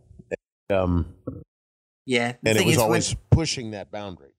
Is when it comes to storytelling on TV, you look at what you got decades ago to what you have now. The storytelling is so much more involved and so much better than it ever was. And I think the way that stories are told these days, and with the extra capabilities you've got for portraying different characters that may not even be things like humanoid and stuff like that, which can even help sort of emphasize points that the episode is about. I am actually very looking forward to this being released. And sort of, as we mentioned, sort of Star Trek does work better when it's on the small screen, because there is more time to sort of get to know the characters and to sort of have stories that continue a lot sort of faster than anything, because as we said, when it comes to film, you've got one story every 2 years, but with TV you've got one story per week for a few months, and then the next year you've got that again. Yeah, I think you can definitely make a case that the smaller number of episodes per season is actually a good thing, because there's a real grind for 9 months out of the year to produce a show every week, week after week after week, that in a shorter season, you have more time to develop, you have more time to really work on the arcs for stories and characters. You have fewer sort of just filler episodes. There's a point and a direction in the way that the episodes are sequenced. And you see this in so many of the very successful series that you see right now: Westworld, Breaking Bad, Game of Thrones. All these are fairly short seasons, but they pack in a lot of story because they are moving towards a point. Whereas, something with 22, 23 episodes a season, there's a lot of meandering that happens, and the economy of getting, a definite story in 13 episodes or less is its own harsh taskmaster in a good way. Well, it helps focus what you're doing. There are so many times where it's like, okay, well, we've got 26 episodes. Oh, we need an episode. Oh, we'll just grab that script because we need to get something created. You're not going to have that anymore. And that I think is really going to help. And it's what we've seen in, these other programs as well. Yeah, but back in the 70s and so, you used to have over 30 episodes a season. They used to talk about this phenomenon called Story of the Week, where you would get these stories that weren't as good as, even for the writer, was not as good as up to par as what they were capable of, because it's just so much cranking out a script every week. So definitely interested to see how Discovery will turn out next year. Okay, I think it's about time that we it'll be look here to- before we know it. Yeah. Yeah, hope so. Right after Yes, the it will. Axonar verdict comes out. So, Jim, how can people find you guys? Explore the outerrim.com. Really simple. And our Twitter? Oh, God, I can't remember our Twitter. Do you know it, Gary? Oh, you are God, social you're media gonna fail, throw me Jim. now. Damn. I don't Twitter. I don't. I just don't. How about I agree at with the that. Outer That's Scott Rim? J. Smith's thing. That's our web guru. He handles all that. I think it's also at Explore the Outer Rim. If you go to the website that Jim just gave you, you can find our Twitter handle, our Instagram handle, of our that is there. Pinterest. That's the warehouse right there for everything. Just go there, and next time I try to be smartass towards Jim, just slap me down, because it's just going to come back on me. It always does, like a bad And we also have a Facebook presence, so we're easy to find there, too. So. And Carlos, how can donate. How can people find you? Apart from Axomonitor that you've Axomonitor.com. mentioned. Yep. Axomonitor.com on the web. Twitter is at Axomonitor, and on Facebook I hang out at the CBS Paramount versus Axonar Facebook group. Excellent. Now, Scott Baker wasn't able to join us. He, of course, is busy working on trying to sort some stuff out for the Fifth Passenger movie. So, yep, keep an eye on that. They're still working to get that finished. Manu Interemi was also hoping to turn up this evening, but he wasn't able to make it. So he's still busy working on his circuit anthology. So, yeah, please, if you're looking to find out more about that, then... Let's do an indie film night with all those guys and us. Do that. Yeah, that'll be good. That'd be fun. That'd be neat. So, well, it's been great catching up with you all again. Yeah, always it's a wonderful time. Always fun. And It's always a pleasure. This year, the Christmas special is a short show.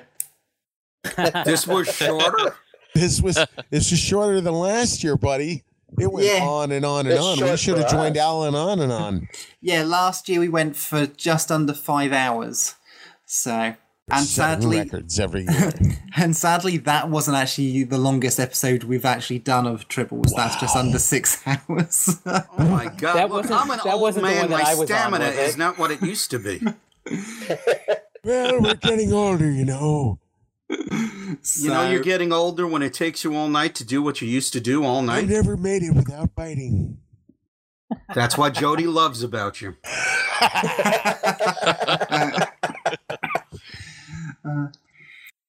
Okay. All right, you guys, take care. Oh, Yeah, take care, everybody. Good night, everyone. Thank you, Good night, Midnight. everyone. So Merry thank you everyone Christmas. Happy New Year. Thank you everyone for joining us. Hope you enjoyed the show. So, from me, it's goodbye and have a good holiday and a happy new year. Take care, everyone. See you, everybody. Merry Christmas and a Happy New Year. We'll catch y'all later. Merry Christmas. Merry Christmas, everyone.